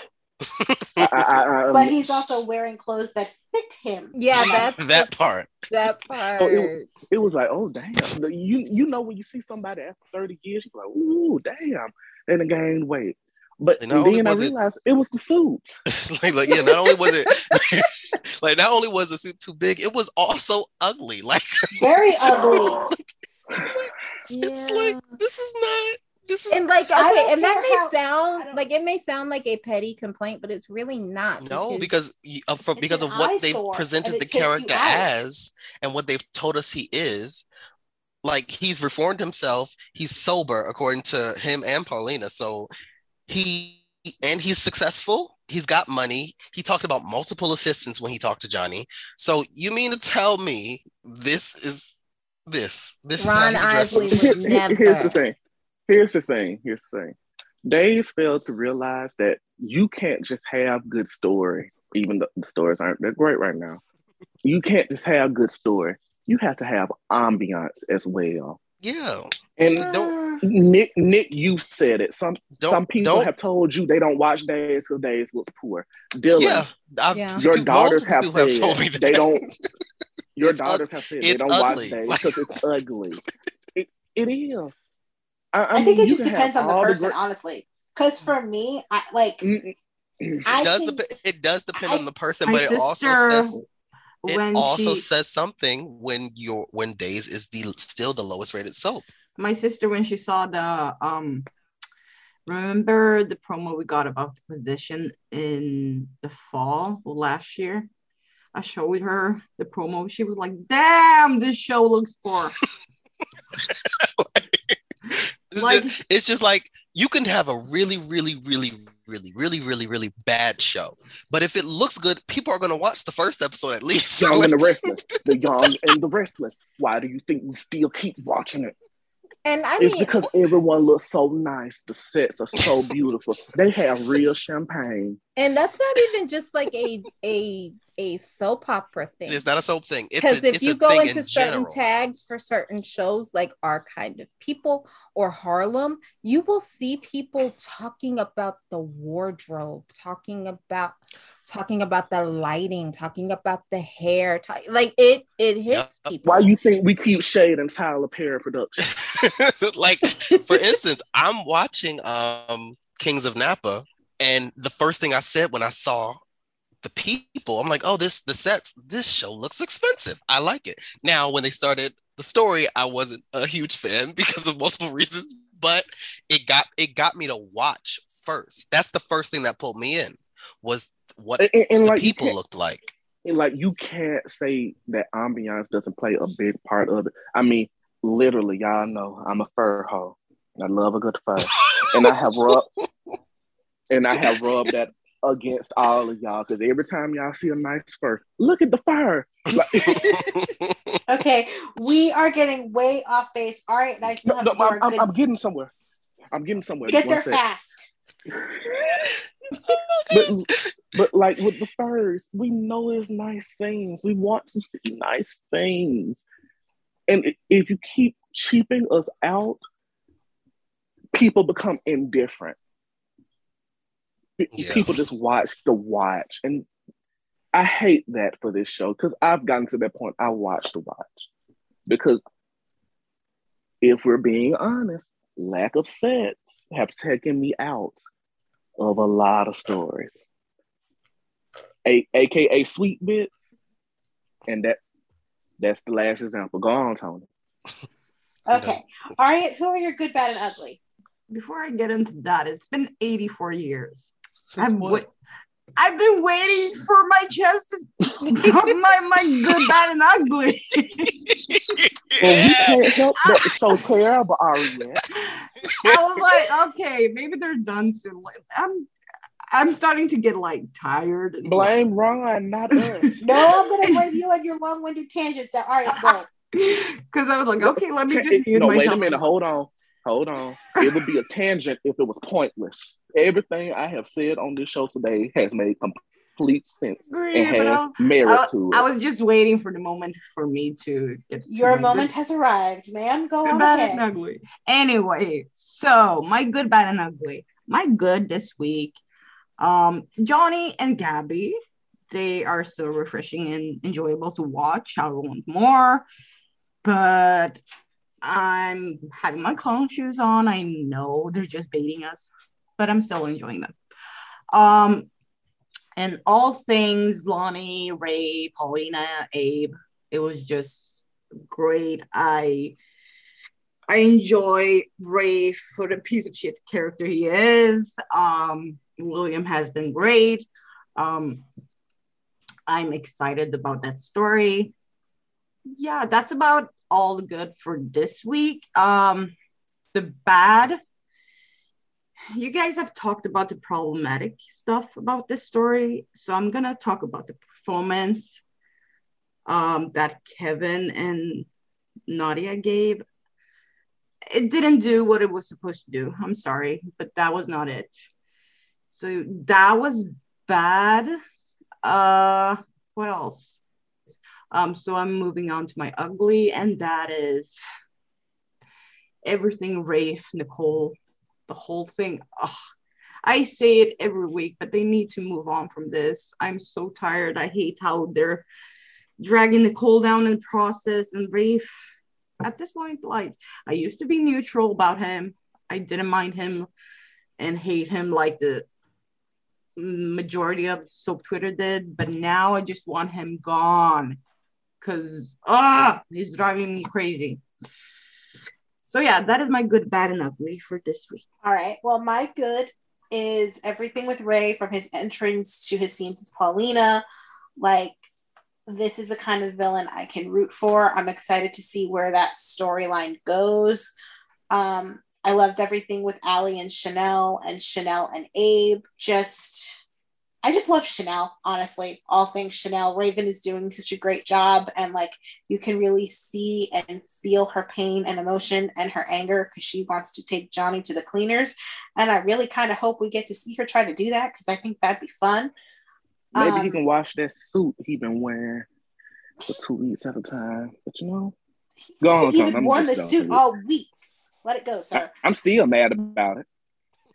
My bad is honestly the Craig and Nancy stuff. Like, I was optimistic about it when it started, even as some of the scenes were playing out, but I just get the impression that we are not going down a good road, and I just don't like it.